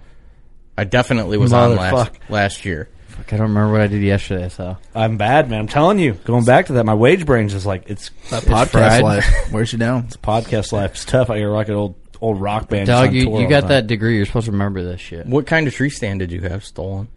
There were both of my dads. My dad's a big climber guy. Oh. He had a... Sorry to hear that. Yeah. He had a River's Edge. Sorry to hear that. He had a River's Edge climber stolen. So he killed the Geyer buck out of he bought it for $40 on sale years ago. And then that got stolen. That one got stolen years ago. And then his buddy had one that was like brand new. Like he bought it the same year, but never used it. And then that guy gave it to my dad because he knew how much my dad liked him. That got stolen, and then he had an XOP climber stolen. I've never used a climber before. I've used a few times. What's your thoughts? I was young when I used them. Like I was like 16, 17. I don't like them. And I didn't like it. It seemed like it's dicey. The older people loved them. My dad prefers a climber over anything. I will say this all the time. Once you're up in them, they're super comfortable. It does seem unmatched comfort. Yeah. But getting up and down always seems a little sketchy. And for me, I've never used one, so I can't say anything. So loud. I feel like I have a hard time getting up and down anything without making a ton of noise. 90% of my dad's big bow bucks were killed out of a pack in, climb up, and kill the buck. Yeah. Maybe we should start using climbers. He killed the Geyer buck. Geyer buck's a 191-inch mainframe 8 with just trash everywhere. He killed that and out of a climber, out of that River's Edge climber with an old reflex. Yeah, reflex growler. An old Summit. I think it's called the Summit Viper. I you had one of those and sold it. Did you go down or did you just lean over? Shit over the rail. Shit over the rail. Yeah, like Steve. Remember when Steve tried to say shit out of a stand? There's no way. I've seen it done. It's awful. I've seen it done. You You've did? seen it done? You watched somebody do it? Seen it done. Wow. Not by me. I'm not going to say anything. Steve did definitely. Everyone knows what Doug has. You shit out of a hanger? Yeah, I'm not going to say anything. My buddy. I played the fifth. My buddy had like an emergency situation. He's like, "Oh, well, that's terrible." I was like down at Were you like filming together? Were you guys like no? I set? walked in like it was a. I got a shit, bro. Bro, I got to go. Like now? No. We were walking in. And it was like, hey, at 10:30, come get me. So I showed up at his stand, and and he's like, something's wrong with my stomach, dude. Like I'm having like serious pains in my stomach, and I'm like, all right, well, like let's get down and we'll get to camp. And he's like, no. And I looked up, and he's taking his pants off, and I'm like, what the fuck's he doing? What is he doing? Oh, yeah. No. And so he throws his pants down around his ankles and turns around. He's facing the tree, grabs the seat, and then just hangs his ass over and just. Well played. It was a mess, and I was like, "Why am I looking at this?" Hang and dump. You had to watch it. It's like a car wreck. Can't look away. That's called the hang and dump, bro. I was so Shit through the grate. Stop it. You got to make it over the grate. Yeah. It took me a minute to like realize what was going on, and I was like, "Look away!" Wait, so you're on the ground when this is happening? I'm on the ground. I'm witnessing all this in real time. Oh no, that's not a good view. That's not a good. You probably had. Some could say it's the worst view. And he's a big guy. Like, yeah. There's like no finesse in what he's like. doing. I've had some close calls, but I've always been able to make it down from the stand. Yeah, no, he was gonna shit his pants, and he thought the better alternative was to be Shit from 20 foot up. Yeah, and I agree. He's not shy. Yeah. So, so I'm like, all right, turn around. Like, so I like turn around. And I'm not looking. You guys are you're trying to plan this out with each other. Like don't watch me, bro. Bro, don't watch, but just turn around. I realized at the exact same time when I turned around, I was like, both of the audible thing that is going on right now is disturbing, and I'm clearly downwind. Oh, yeah. The audible, the noise that you're hearing. Absolutely. Hopefully it wasn't like a windy day. You're getting hit with like shrapnel. It was like a night of like pink eye shit. Like you might have got pink eye from the particles floating in the air. I can tell you a pretty amusing story about pink eye running rampant through our deer camp. Oh boy. Oh no. Yeah, it happened one year for sure. Pink eye's not fun. I've had it. I've never had it as an adult. We have a Someone fart on your pillow. What do you call them? You guys use one, right? What do you call them? Don't know what you're talking about. Use what? The air cleaners. Oh, like a scent crusher, like scent crusher. Yeah, is it ozone? Yeah, yeah. ozone. Yeah, we have an ozone machine now in our camper that helps take care of pink eye, disinfecting the air, essentially. Yeah, you're all a bunch of idiots. You're passing bottles of liquor around. Yeah. Oh, yeah. We all went and sighted our rifles in is what happened. Mm-hmm. And we shared a pair of binoculars. Oh, shit. That'll do it. And everyone got pink eye, and everyone took it home and gave it to their wives and their kids. No shit. A disaster. What is it? Just an eye infection? Super terrible eye infection, dude. Super contagious. Yes. I think it's a bacterial eye infection.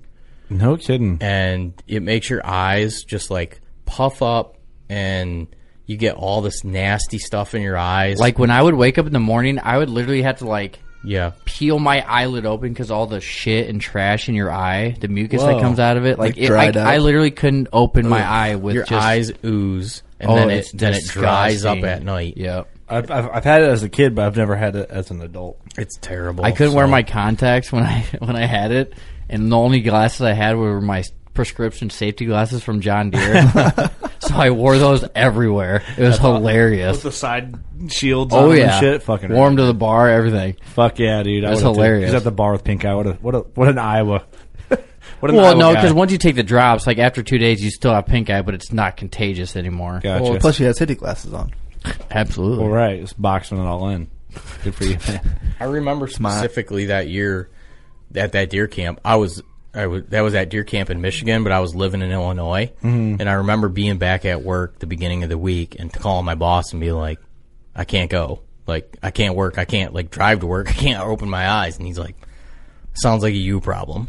No shit. Yeah. Oh, I tell that guy to kick rocks. No, I mean, he gave me a bunch of time off to go deer hunting, and it was like my first day back, and I was young. He was probably just thinking I was being an asshole. Yeah. He probably didn't realize that I was. Like he didn't believe you. Yeah, maybe halfway. Didn't realize your eyes were fucking. Dude, it was definitely one of my worst days of work. But I remember I had to go to somewhere out by Rockford that day. Oh yeah. And we were living, in a suburb of Chicago out in Naperville. Yeah. And I just remember driving through nothing but cornfields, and just having tunnel vision because my eyes were all you up and I couldn't see anything. Did you have it in both eyes? Both eyes. Oh, Jimmy, I just had only one eye. Yeah, I couldn't Yeah, imagine. those binos both eyes. just had freaking pink eye. Oh, smeared dude, all I'm over telling you, it was. That's a disaster. I have some photos, of everybody. Just everyone looks like they're stoned out of their fucking mind. You just text who's the dick that brought pink eye to the party? Who's the asshole here? Definitely been an ongoing joke for a long time. It was not funny when it happened, but Somebody that we look definitely back on and be farted on those binoculars. It's going to ruin some deer hunting too. So you've been doing your podcast for 3.5 years. We've already decided you've been on twice. I was just curious, is it something you always thought about doing, or when did you get the idea to start your podcast? It was, I think, when I was listening to the podcasts that were out.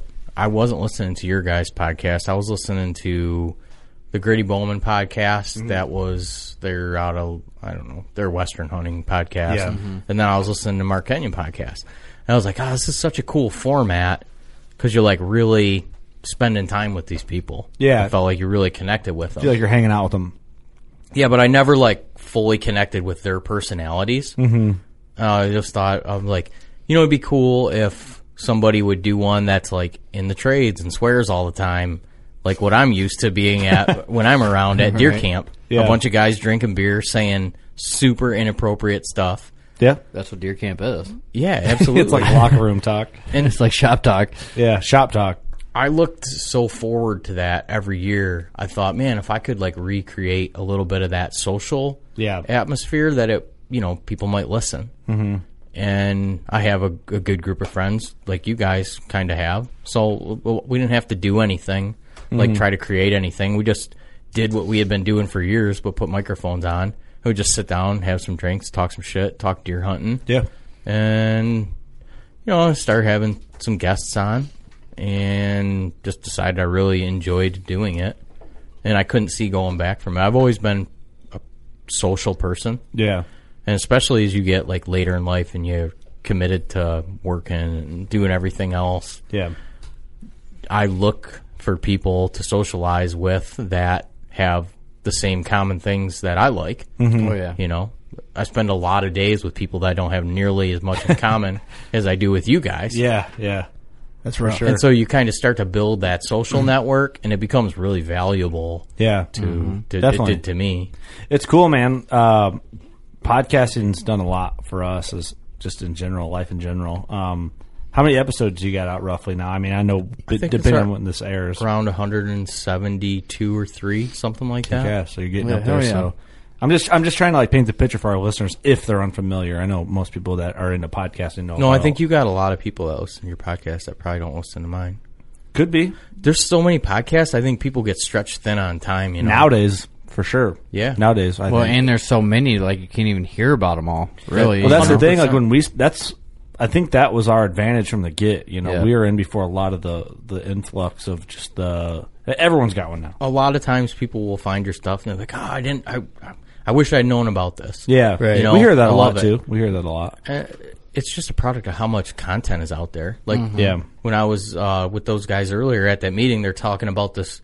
This is the #1 show on Sportsman's Channel, you know, and we did some projects with them and this and that. I'm like, I never heard of these guys. Yeah. I'm like, I'm a diehard deer hunter. I've never heard of them. Yeah.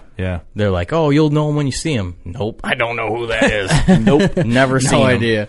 Podcasting has exploded. Podcasting's going through exactly what hunting shows went through a couple years ago. Yep, it's absolutely. a very digestible format of content. Yeah. Because people can be working, driving.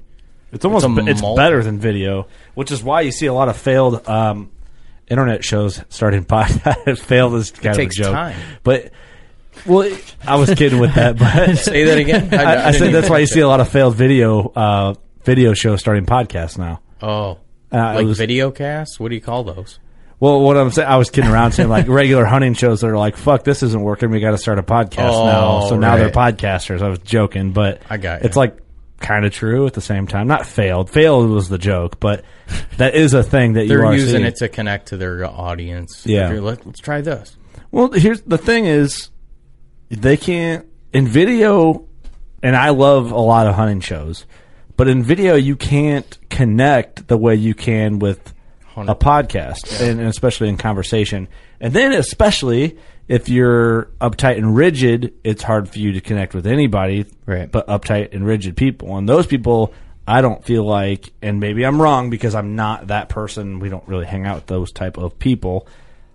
Those type of people aren't really connecting with you, and like we're going to reach out and be like, hey, dude, fucking love what you guys talked about. It's hilarious. Like, we did that podcast with Bear Camp when we told the last one we did. We told the joke that a guy in camp shared with us about this big elaborate joke. We called him, he told the joke on the show. And I don't know how many messages this morning. Dude, that joke had me fucking laughing and like just really relating to a dirty joke that we told.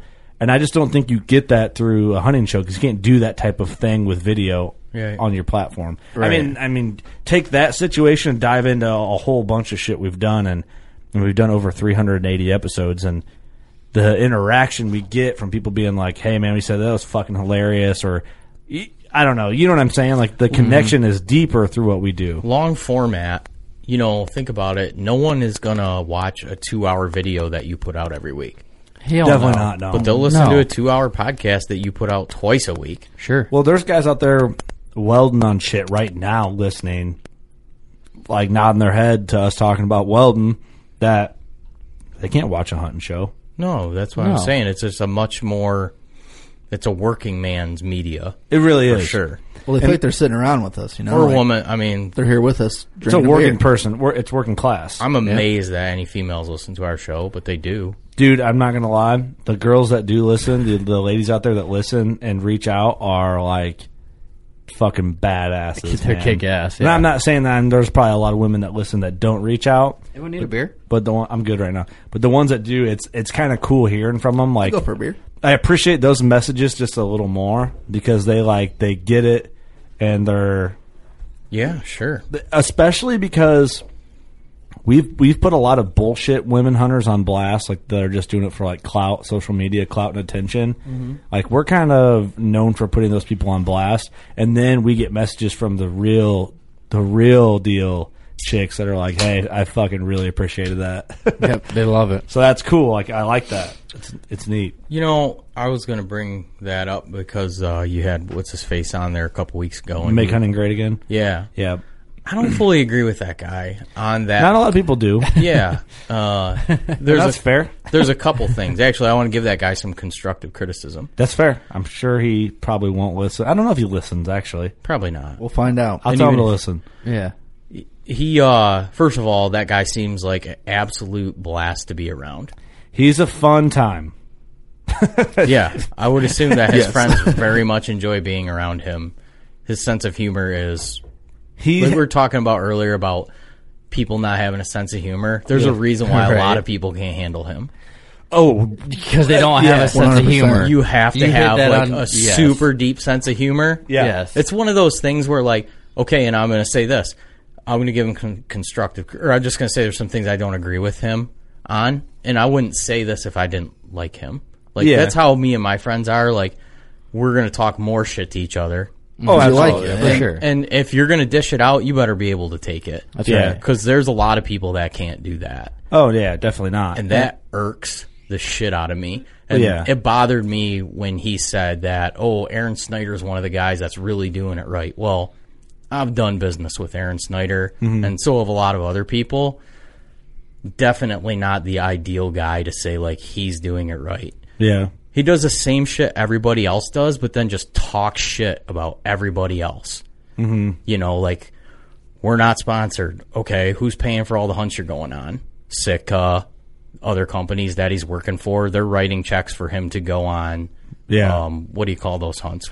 Just sponsor influencer hunts? No, not guided. Guided, yeah, okay. Yeah, he's going somewhere and doing hunt. And I'm not taking anything away from that guy as far as being, he is an absolute murderer. He's legit, yeah. I like Aaron. I'm not familiar, honestly. Okay. With, I'm not either. And I think I said this on the podcast. A lot of what we talked about, we interviewed from curiosity. Sure. Because I don't know a lot about Aaron Snyder. I've seen his name. I would probably recognize him if he showed me a photo. Mm-hmm. But I don't know anything in detail about him or nothing like that. So This is definitely stuff that I'm saying here right now that you don't hear. Yeah. But there's a lot of people that have worked with him that won't work with him again. Really? Because he essentially does the same thing that those guys cut everybody else down on. Mm-hmm. But then just talk shit about everybody else and dog their sponsors and say that everything that they do is bullshit. It's that whole they can dish it out, but they can't take it. yeah.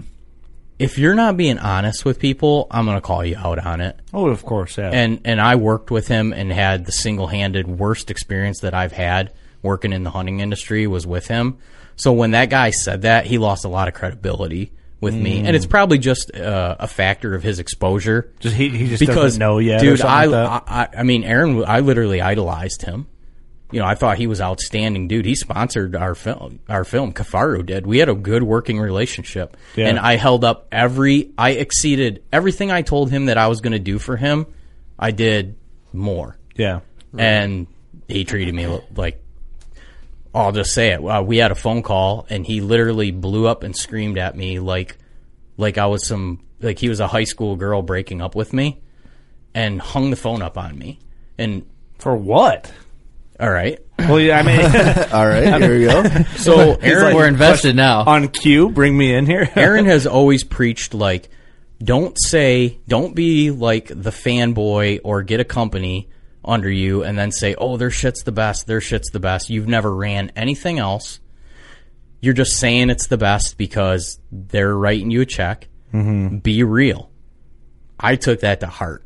And I do. We run all different kinds of gear. Yeah. And we compare, And I've always wanted to be real about that. Not just say, oh, yeah, Lone Wolf tree stands are the best tree stands or XOP tree stands are the best tree stands. Yep. I actually want to have sat in every other tree stand and know what I'm talking about. For sure. Like the Absolutely. pros and cons. Well, that's I'm what not makes trying it's to, organic marketing then when you talk about what's good when you're partnered with them. But I'm not trying to sell anybody anything because I really respect people's time and how hard it is to earn money. Yeah. And I'm not trying to blow smoke up anybody's ass. You get whatever works the best for you. Absolutely. Right? And Aaron always preached that, and I took that to heart. So I saved up a lot of money and bought my backpack through Kifaru, and then ran my backpack for a year before I ever even reached out to him to say, hey, I think what you say is awesome, and I think our brands kind of align. I think I could introduce you to the whitetail market a little bit here because we do a lot of big woods hunting. Yeah. I'm going to invest in a Western style pack. I kind of want to invest in who you are, your company, and be part of that. You believed in the brand. Right. And so we started off, a relationship, and I flew out to Colorado. We had a meeting. He agreed to sponsor my film. They gave us a backpack and a shelter as compensation. Kifaru stuff's cashy. I'm just going to say this right now. Their stuff's the bomb. Yeah. Like, it's super durable. Like, compare it to like Carhartt. Like, when you think of like Carhartt, you think of like rugged outdoor stuff that just doesn't fall apart. Yeah. Kifaru is that. Like, they are far superior to a lot of the other outdoor companies that are out there. They make products that look very similar, but the materials aren't even, it's not even in the same ballpark. Okay. It's like a Focus and a Lamborghini are both cars, Yeah. But they're substantially different. Right. Hey, hand me one of the My School beers, will you? So Or I like had room a ton temperature beers, a whatever ton you of got. respect for what he was doing, and I wanted to be part of it. Well, he took major issue with the fact that other companies sent us backpacks.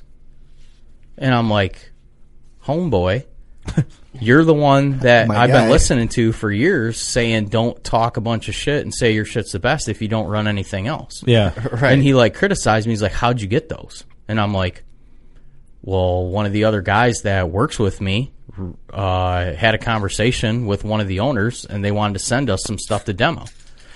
Keep in mind, I never promoted any of those other companies' brands. Just my buddies that I hung out with were using them, which was great for me because I didn't have to be using another product and pretending but I could ask those guys every day, what do you like about this? Let me check it out. And it was great. In-house, we have all this gear coming in, and I can actually say, yeah, this one's the best. This is why I like it. Yeah, for sure. And plus, it helps you promote on your show and what you're using's good and all that. Yeah, I get that. So essentially, just like when you got buddies that shoot other bows, like we shoot Elite, I can shoot their bows, or Well, we've see all what they're- shot other bows, and Yeah. we know, and not saying that Elite's better than another brand, but we prefer it. right. But yeah, I get what you're saying. yeah, and I preferred Kifaru stuff over the other shelters and the backpacks that other companies had sent us I think I was already clear about that. I think their quality exceeds what else is available. Yeah. He essentially just flipped out on me, and he told me, you can literally go back and listen to the episode. They were releasing a pack that he really liked that he designed for Eastern hunters and for deer hunting. Mm-hmm. And he was on my podcast, and I had him on to promote the pack because I'm like, dude, we're a whitetail. Come on, promote that pack. Aaron had been on with us a couple times. So he tells me on the podcast, I'd like to send you a couple of them so you guys can try them out. Mm-hmm. Dude, that'd be sweet. Yeah. Pretty sweet, yeah. So a week goes by, and I contact the people in his office that I deal with, and I'm just like, hey, Aaron said he wanted to send us a couple of these so we could demo them out and this and that. Yeah. And I never heard anything back. Mm-hmm. Whatever, people are busy. They got stuff going on. I'm literally recognizing the fact that I'm calling and asking for something for free. Yeah, which is, for sure. Yes and no. I'm giving them access to our customer base, and I know from the year prior I marked basically the people that contacted me directly asking for sales inquiries. Mm-hmm. So I knew that we moved X amount of product. Right. So I'm I don't feel guilty about saying give me a couple of those so I can help you out. Well, yeah, to a point, your platform has downloads and people are looking. You're worth something, and a couple 100%. free packs is probably well worth it. And your listeners are going to trust what you're saying. So a week or two went by, and I never heard anything back. So I just decided I would call Aaron. We've talked on the phone dozens of times, whatever. So I called him, and I'm just like, hey, I didn't hear anything back from so-or-so or so-or-so at the office, and you had mentioned about those packs, and he's just like, are you seriously calling me, asking me for stuff? And I'm like, whoa, it totally caught me off guard. It's like, well, I got you on record telling me that you're going to send me some shit, so yeah. He's like, hey. I see your buddy's got, I don't even know what it was, a Mystery Ranch or Stone Glacier pack. He's like, what the fuck's that all about? And just, I mean, literally just starts flying off the handle, audibly yelling at me over the phone, and then hangs up the phone on me. And I'm like, what the fuck just happened? Right, yeah, caught you way off guard. Left field. Caught me way off guard. I was driving. I have a temper. Yeah. Well, anybody should have a temper when you get fucking screamed at. I've never, I can't recollect a grown man yelling at me when I was a grown man. Yeah, that's a weird thing. Yeah. So I've had it happen a handful of times on the phone, and you know what you do? You dish it right back or worse. So I literally, completely caught off guard. I pull over. I'm, shaking. I call him right back. And I'm like, hey, I'm just being honest with you. What? So if you walked into my garage and saw that I had another company's backpack in there, I would just tell you the honest truth. I'm not trying to hide anything. Yeah. We're doing what you preach about doing, running other companies' gear so we're not blowing smoke up people's asses. Yeah. Trying to keep it real. And he just wasn't having it. He just screamed and yelled at me and hung the phone up again. And I'm just like, what the fuck is going on? So I called a friend, a mutual friend, and he's like, that's happened to other people. No and I'm kidding. like, really? Interesting. So I let some time go by. I calmed down. I sent him a text message just saying, hey, I'm kind of sorry that what went down this morning. I thought maybe he had calmed down and I'd get a phone call back. Never got a text back. Never got a phone call back. Last time I ever talked to the guy. No shit. This is actually the first time I've ever told this story. No, this was years ago, and I'm not mad at him. Aaron was just on with Joe Rogan recently. Oh, okay, that's Aaron. I get him and another guy confused. Yeah, I get his. Correct me if I'm wrong. Yeah. His ex-co-host. Yes, I get them confused. I can't think of his name. Brian Call. Brian Call. Okay. Yeah. Yep. So Aaron was on with Joe Rogan recently, and he talked about having some migraine issues and having temper issues and whatnot. And I caught him on a bad day. And yeah, man, but you never know. His wife and him could have had some epic blow up fight that morning. That's true. I mean, sometimes people go through some shit, right? They got a lot going on. They do, but there's no reason to take it out on someone else. Right. If I would have been him and I would have just been going through some shit and blew up on you, and 2 weeks later, I feel like my personality had been like, I would have to call that person and be like, God damn it, I fucked up. I thought I'm that sorry. would have came. Yeah, just listen, man, I had a bad morning, For months after, maybe even a full year, I still tagged Kafaru in all the images that I posted of them and everything. Yeah. I stayed in contact with the people that worked in his office. Sure. Because I said I was going to do this for you. Yeah. I mean, I'm going to hold up my end of the deal regardless. You can literally take a shit on me, and I will hold up my end of the deal. But once my end of the deal is up, then it's done. That says a lot about you, man. I gotta be honest. If I tell you I'm going to do something and I commit to it, yeah, I'll do it. But as soon as somebody treats me like that, I'm fucking out. Yeah. Oh yeah. I'm things change then. I used to be really hot headed. This was years ago. I grew up doing kickboxing and karate, and I used to get go blind migraines once a week. And then I wonder if that's part of the reason. I used to have an insane temper, dude, off the top on anything like that. But then I quit doing that when I got to be 20. I was out of it.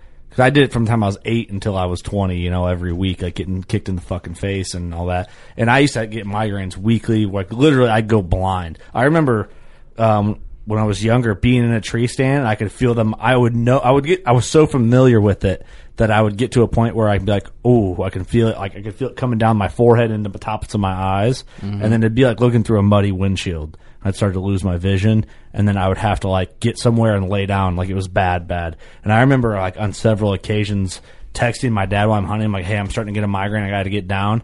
And I remember sprinting back to my dad's truck because I knew I was going to get a migraine and it would just shut me out. But when all that was happening, my temper was off the charts. Like anything that would happen, I'd blow off the top. Yeah, it might be a connection there. It's probably a fucking CTE or some shit. I don't know. It was part of that, and then it was also I figured out as I started to put the pieces of the puzzle and some time went on, we also had a mutual friend that they had a business agreement that went south. So I think part of it was he was trying to chase me away. Kind of connected you with that. He didn't maybe want me around because of that other mutual friend. Yeah, and the other business deal, I mean, whatever. I never heard Aaron's side of the story, but it didn't sound like it was in his favor. Kind of sounded like a shit thing. Yeah, and so I think that kind of sucks, man. But it really sucked. It fucked me up actually for a little while. Yeah, I can see that because it was just like I would never like go out. I'm 37 years old now. Mm-hmm. I mean, like you were saying, when I was a kid, maybe up into my early 20s, I had a temper and did stupid shit. Yeah. But like now I'm an adult, I would never, if I didn't like somebody or they were doing something wrong, I'm not going to give them any energy. Like I'm going to go the other way. I'm not going to try to go out of my way to make somebody else have a bad day. And I could not imagine yelling and screaming at someone. The only way I could imagine it is if they had hurt one of my friends or my family. Yeah. And I would never do it over the phone. I would do it face to face. Yeah. Yeah. There's no way I would have that conversation over a text or email or a phone call. Yeah. If this is where we're at, let's meet up and let's talk about this. Yeah, for sure. No, that makes sense. It was just a total bitch move. Yeah, that sucks, man. I've had... In the hunting game, like as far as partners go, I've never had any issue like that. That was the only negative. That was actually the only negative thing that I've had happen to me. That's not your fault. fault. So you can either, see though, how when that guy said that, I'm just kind of like, all right, that kind of taints my. Well, that too, and it's like you weren't doing anything wrong. I can show you all the paperwork and the numbers to say I was doing everything right. Yeah, well, and that's what pisses me off. It's like, I don't know, just people don't. I don't know. They just see the one side, like he did this for you, but he didn't see what you did for him, and then now all of a sudden he's mad at you for some shit you didn't do. It was exactly. high school-ish. Yeah, little child. That's common, dude, and everything. But you know, I will say this. I've always had a real love for psychology. Mm-hmm. Even back through high school, I loved psychology. Yeah, and I recognize that the human brain is complicated. And everybody's not wired the same. Yeah. And I still think Aaron actually is, at heart, a good dude. Yeah. That just some fucked up shit happened. I was the recipient of, and whatever. Yeah, man. He still never apologized, though, so. I would like an apology. That would be nice, This right? will get to him, because he has a ton of people that, like, are crony, like, they're... Yeah. He has a very hardcore following. Yeah, I have seen that, you know, and I have our buddy Clinton Casper runs all his shit, and the first experience I had with Kafaru stuff was in Wyoming bear camp, and same thing you said. Kafaru or Kuyu? Kafaru. Oh, I think I don't know if Clint's partnered with them, but Clint uses their shit. Gotcha. And everything that I had experience with, I was impressed with. Oh, like, their wow, stuff this is nice. I would never ever say a bad thing about their product. Yeah. Their product and the people that like everybody that works there and the actual owner and the family, they all seem like fantastic people. Good. And the gear is levels above. Yeah. Like I still run my Kafaru shit all the time. I post photos of it. I don't tag them in it anymore because I don't feel like I owe them. Well, you don't need to do it. It's done at this point. Yeah. You shouldn't have to. No. So, I still. He basically accused me that I was going to run to another backpack company or this or that. And I'm like, dude, this is not what that's about. But that says something a lot about you, too. Like all the shit that went down and you're still using the product. Yeah. You know what I'm saying? Well, I mean, take that situation and like copy and paste it to any product, right? Sure. Like, you know, we no longer work with Lone Wolf Custom Gear. Do I think they make some of the best stands on the market? Of course. Do I think Cody and Andre are good people? Yeah, I do. I still like their shit. The platform that they've invented is great, but I think there's also a lot of other good tree stand companies out there. Sure. Will I use them? Yeah. Fuck yeah, I will. Will I still use my custom gear stuff? Yeah. Yeah. Fuck yeah, I will. Will we do some podcasts in the future, compare and contrast for price and budget and people and what works for you in your situation? Yes, 100% we will. We're free agents. You know, free agent. We out there. That's a great way to look at it. You know, I'm a free agent in the backpack market, by the way. If anybody's listening, you got some good backpacks. Dude, and I have a weird backpack thing. Like, I love backpacks in general. I probably have 6 hunting backpacks. Oh, dude, and I can only use one at a time. I literally, well, I don't know where I put it. My pack that I brought. I saw it right there. It's right behind you. That's the lid for my big pack. Yeah. Oh, gotcha. Yeah. That snaps on like a little remote breakaway pack, nice. Yeah. which is nice because I hike in with all my layers in my big backpack, and my stand is buckled to it. It's a frame pack. Yeah. And then I have everything that goes up the tree with me in that pack. Yeah. So I break that pack off, go Go up the tree with it. Yep, That's cool. absolutely. And I was packing to come here, and I was like, I got like a toothbrush and like a pair of shorts and a t-shirt. And I'm like trying to justify bringing my big one. Yeah. Like, I just want to travel with it. I like having it with me. You know, I'm like, there's absolutely no reason I need to bring this. Dude, I just bought a few weeks ago. My wife and I went out to Iowa City, and there's a store called like Fin and Feather or something. Fin and Feather, great store. Yeah, it's a cool store. I went in there and bought a Osprey. Is that how you say it? Osprey pack. Yep. It's a daylight. I honestly just bought it for summer use, like to throw trail cams in and stuff. But I think it might be a pack I use for my mobile hunt setups. It's real light, real simple. I think they're a lifetime warranty. But what I'm concerned about, it's kind of like a granola hiker brand. I just hope that they're not like anti-hunters, because then I'll have to fucking bail. Like I bailed on REI. Yeah. And I know they're like a store, right? Or am I fucked up on that? I don't know. I don't really follow a lot of granola They hikers. are. They're a outdoor retailer. They're a large one too, but they're actually not doing great. They just fired 400 people. Well, I started following them on the gram. I think what happened was I started following Osprey after I bought that pack on Instagram. So my wife and I take like tattoo trips. Like we'll go get tattooed together, but now with COVID, I couldn't be in the shop with her, so like we had to get tattooed one at a time. So I just bought that Osprey pack, so I had like an hour and a half to kill while she was getting tattooed. So I sat in the car and I was like looking up Osprey and like different packs I had, and I was looking at the packs I had like to hold your kids while you're hiking and stuff. Oh, yeah. And they're really nice. So then I started following Osprey, and then other people you might want to follow, like recommended pages, REI popped up, and I was sort of familiar, so I followed them. Well, then I saw they were just like super left wing, like.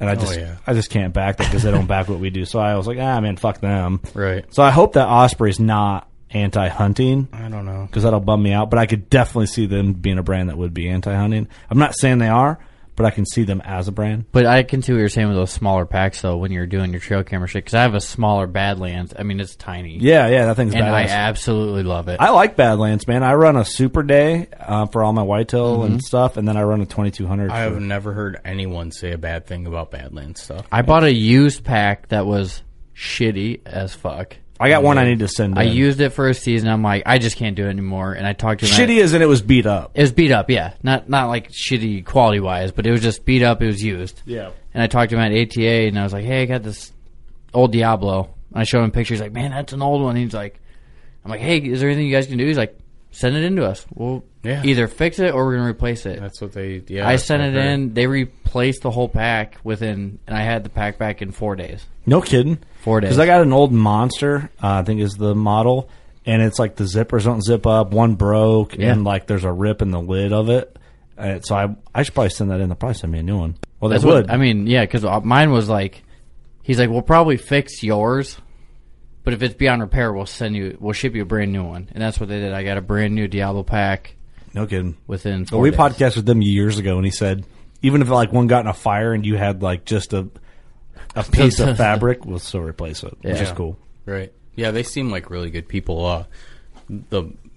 Jordan, my buddy that produced our film, he does a lot of work for Badlands. Yeah, I think Blake is the guy that we had on. Blake, Yep. He still work for Badlands? And my buddy he's always just ranting and raving about how good of people they are. Dude, their clothing's awesome, too. That's what I've heard. I bought a bunch of their clothing for one of my elk hunt and kept a lot of it. I sold the suit to my buddy because he needed some gear, and we were jumping into something else at the time, but I kind of regret selling it, to be honest. I've never used their like clothing. It's always just been their packs, and I bought some of their pants and some of their jackets, and I really liked it. And I had no obligation to talk about it or anything. Like, I just enjoyed it. I bought it because I do have the base layers still, like the pants and shit, or whatever, the long john type stuff, and I really, really like it. That's what I need, is a nice set of base layers. For sure. It's cool, man, talking about different companies and stuff. Like, it's important, I think, that some of these platforms hold people accountable. Cause it's kind of like does some necessary policing in a way. There's moral standards in the hunting community, I feel like. I don't care if you go out every year and shoot giants. Yeah. I have zero respect and appreciation for you if behind the scenes you're kind of a piece of trash. Oh, yeah. For sure. Fuck people like that. I mean, dude, we've called a lot of people out, for doing shitty shit in the industry. Yeah, and it never used to happen.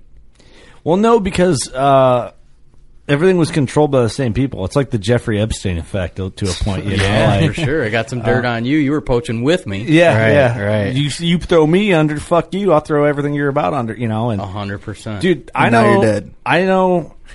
And now you're dead.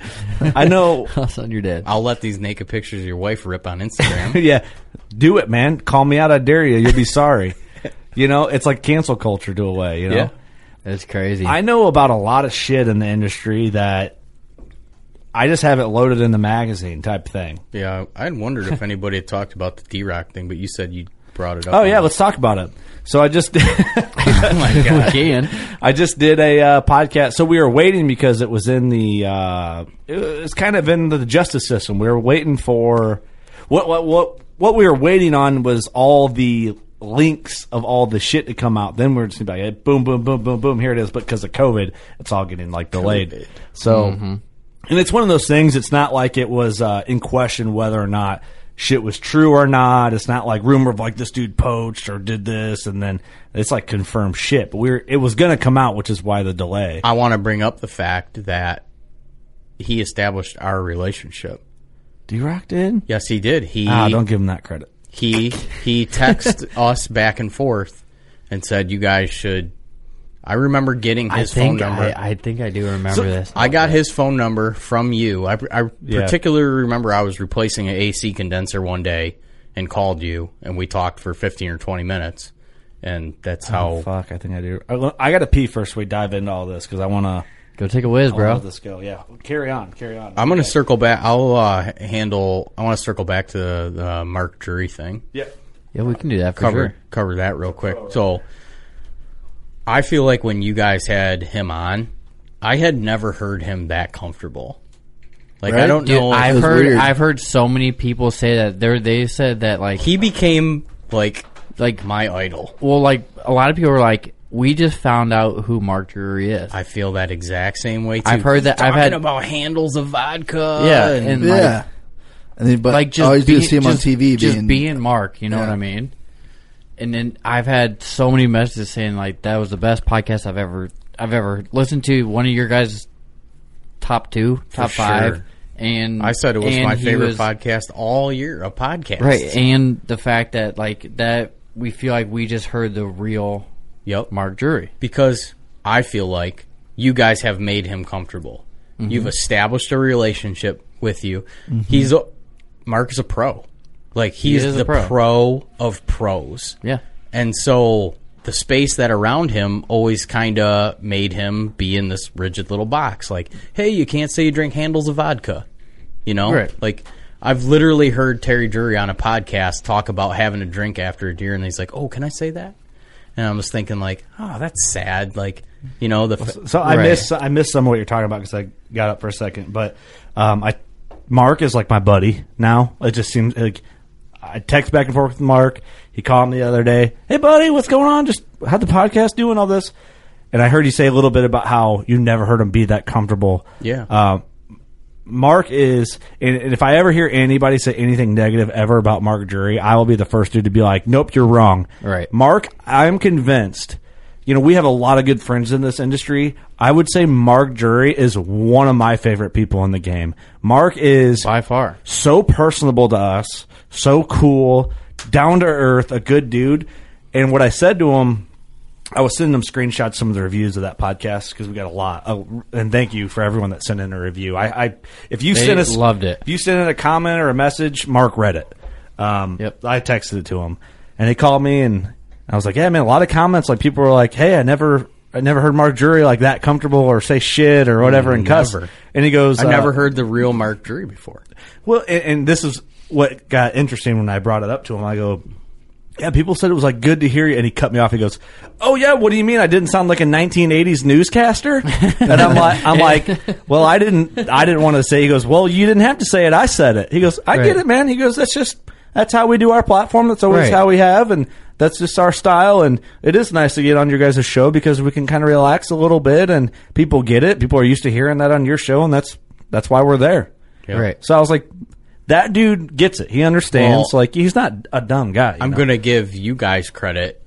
You created an environment where he was comfortable enough to let his hair down, basically. He's like, and he said it a couple times, like, "You guys are my favorite part." Like, you could tell he's like, "This is awesome." Like, let's fucking rage. Dude, he was almost excited to be on our show. He's seriously such an awesome guy, man. He is a great dude. And he called me just a few days ago, and he's like, "Man, we got to do this more. We got to do this more."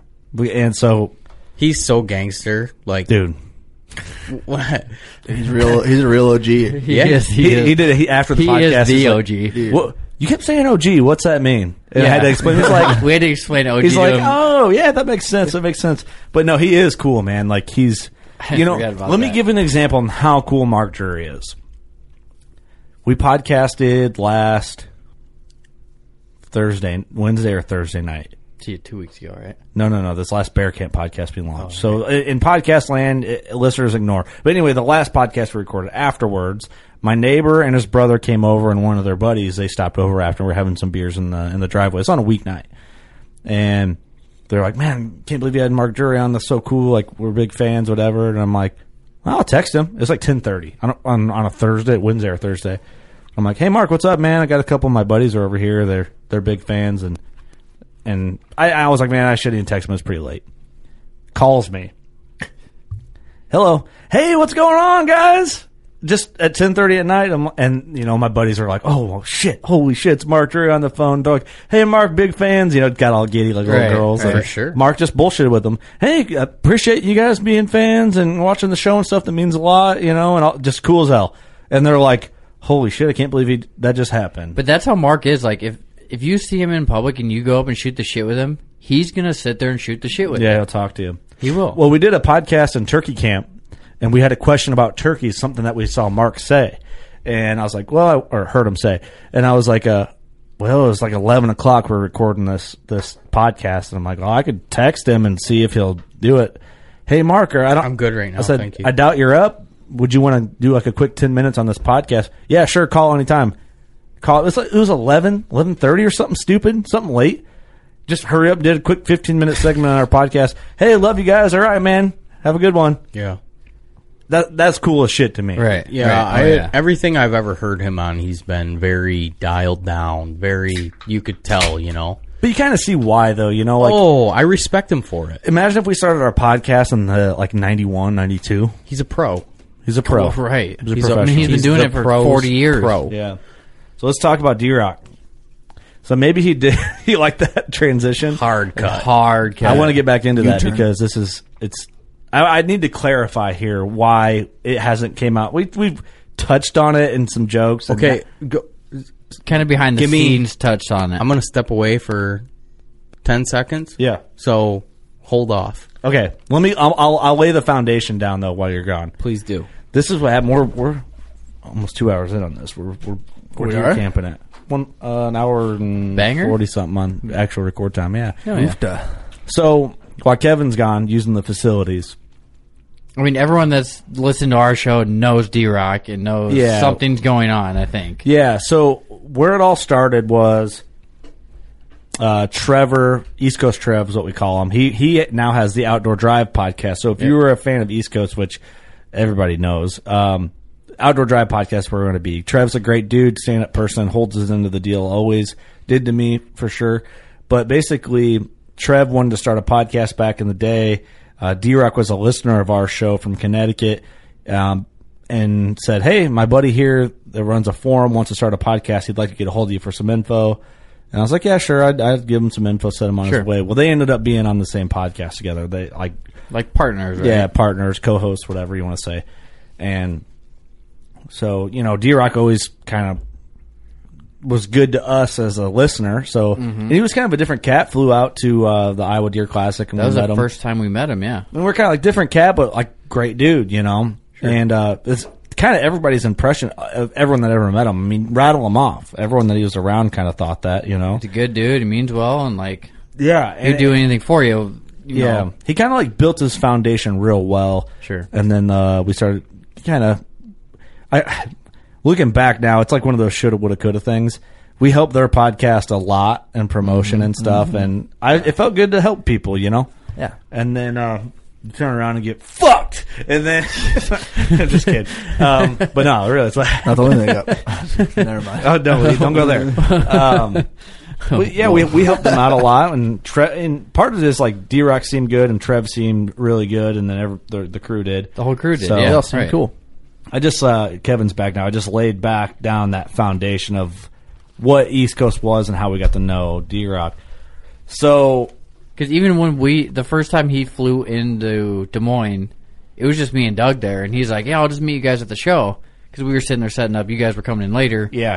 And he's walking down the aisle, and me and Doug kind of look at each other like, "Is this him?" Different cat.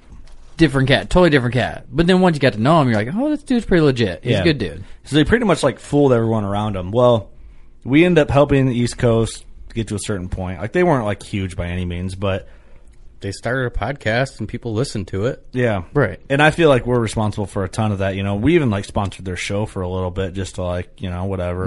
And like things started getting weird a little bit, like with our show and them, and it was like they. Like, for lack of a better term, just sucked on us a little hard, And I'm like, hey, man, you're kind of like doing everything we're doing. Like, just maybe ease Similar off. Like, segment. I was like, hey, Yeah. we're going to separate as your sponsor because people are like, I'm getting messages daily like, oh, they're doing exactly what you're doing. Like, I remember, here's an example. They had a team photo. We have a team photo that's like us in black and white sitting on the studio table. I'm in the middle. Eric's on one side. Steve's on the other side of me. Yep. They launch a photo exactly the fucking same. Exactly the same. And Black and white. D-Rock sends it to me, hey, what do you think? I'm like, well, it looks like you're like the fucking Dollar General version of Working Class Bow Hunter, So I'm like, hey, like there's just a point, like there's a line there, and like you're kind of stepping on the line. And that wasn't the only thing either. That was just like a mirror image of. Keep it going, keep it going. Right. Well, I get a phone call from. Oh, this is going to get so weird. I don't give a fuck. It's time. We were waiting for the legal process to do its justice. Right. But Hey, I got it. to ask you before we get into this. What's our time and what's our pizza? And Oh yeah, we got to figure that out. I'm just wondering if we should. What time was she going to order the pizza? 8. It'll be ready at 8. Sam said, and it's 8:11. All right, should we? Do you want to tell this story on your side of the podcast, or should we? Let's cut it here, and then we'll. Okay. Yeah. Go to part 2 of the Deer Hunter podcast. Close it out. Give the plug. Go to Deer Hunter podcast. We'll have to. You'll have to plug an intro into this and when this is launching. But I'll put mine out basically the same time or a couple days after. Yeah. Okay. And then, we're gonna get into this because we've already started the fire. We might as well pour a bunch of gas on it. Yeah. And might as well hit it with a leaf blower. Gas, kerosene, And oil. I want to say for the record, before we close this into the Deal on the Working Class platform, first of all, thank you all for listening, supporting us, and support a like-minded podcast as well. But we are leaving this podcast to literally go get Casey's Pizza so we can fuel our bodies with more Busch Light when we get back. Can we just say that he has never had Casey's Pizza? Yes. He's never had Casey's We're Pizza popping before. Casey's Pizza cherries. Yeah, Okay. I've been looking forward to it for a long time. Like, I don't really understand it yet. I think I do. It's going to happen here. We should have just got Little Caesars or something. Yeah, here it is. All right, go shoot your bow. Pizza. Catch us on part 2. We love you.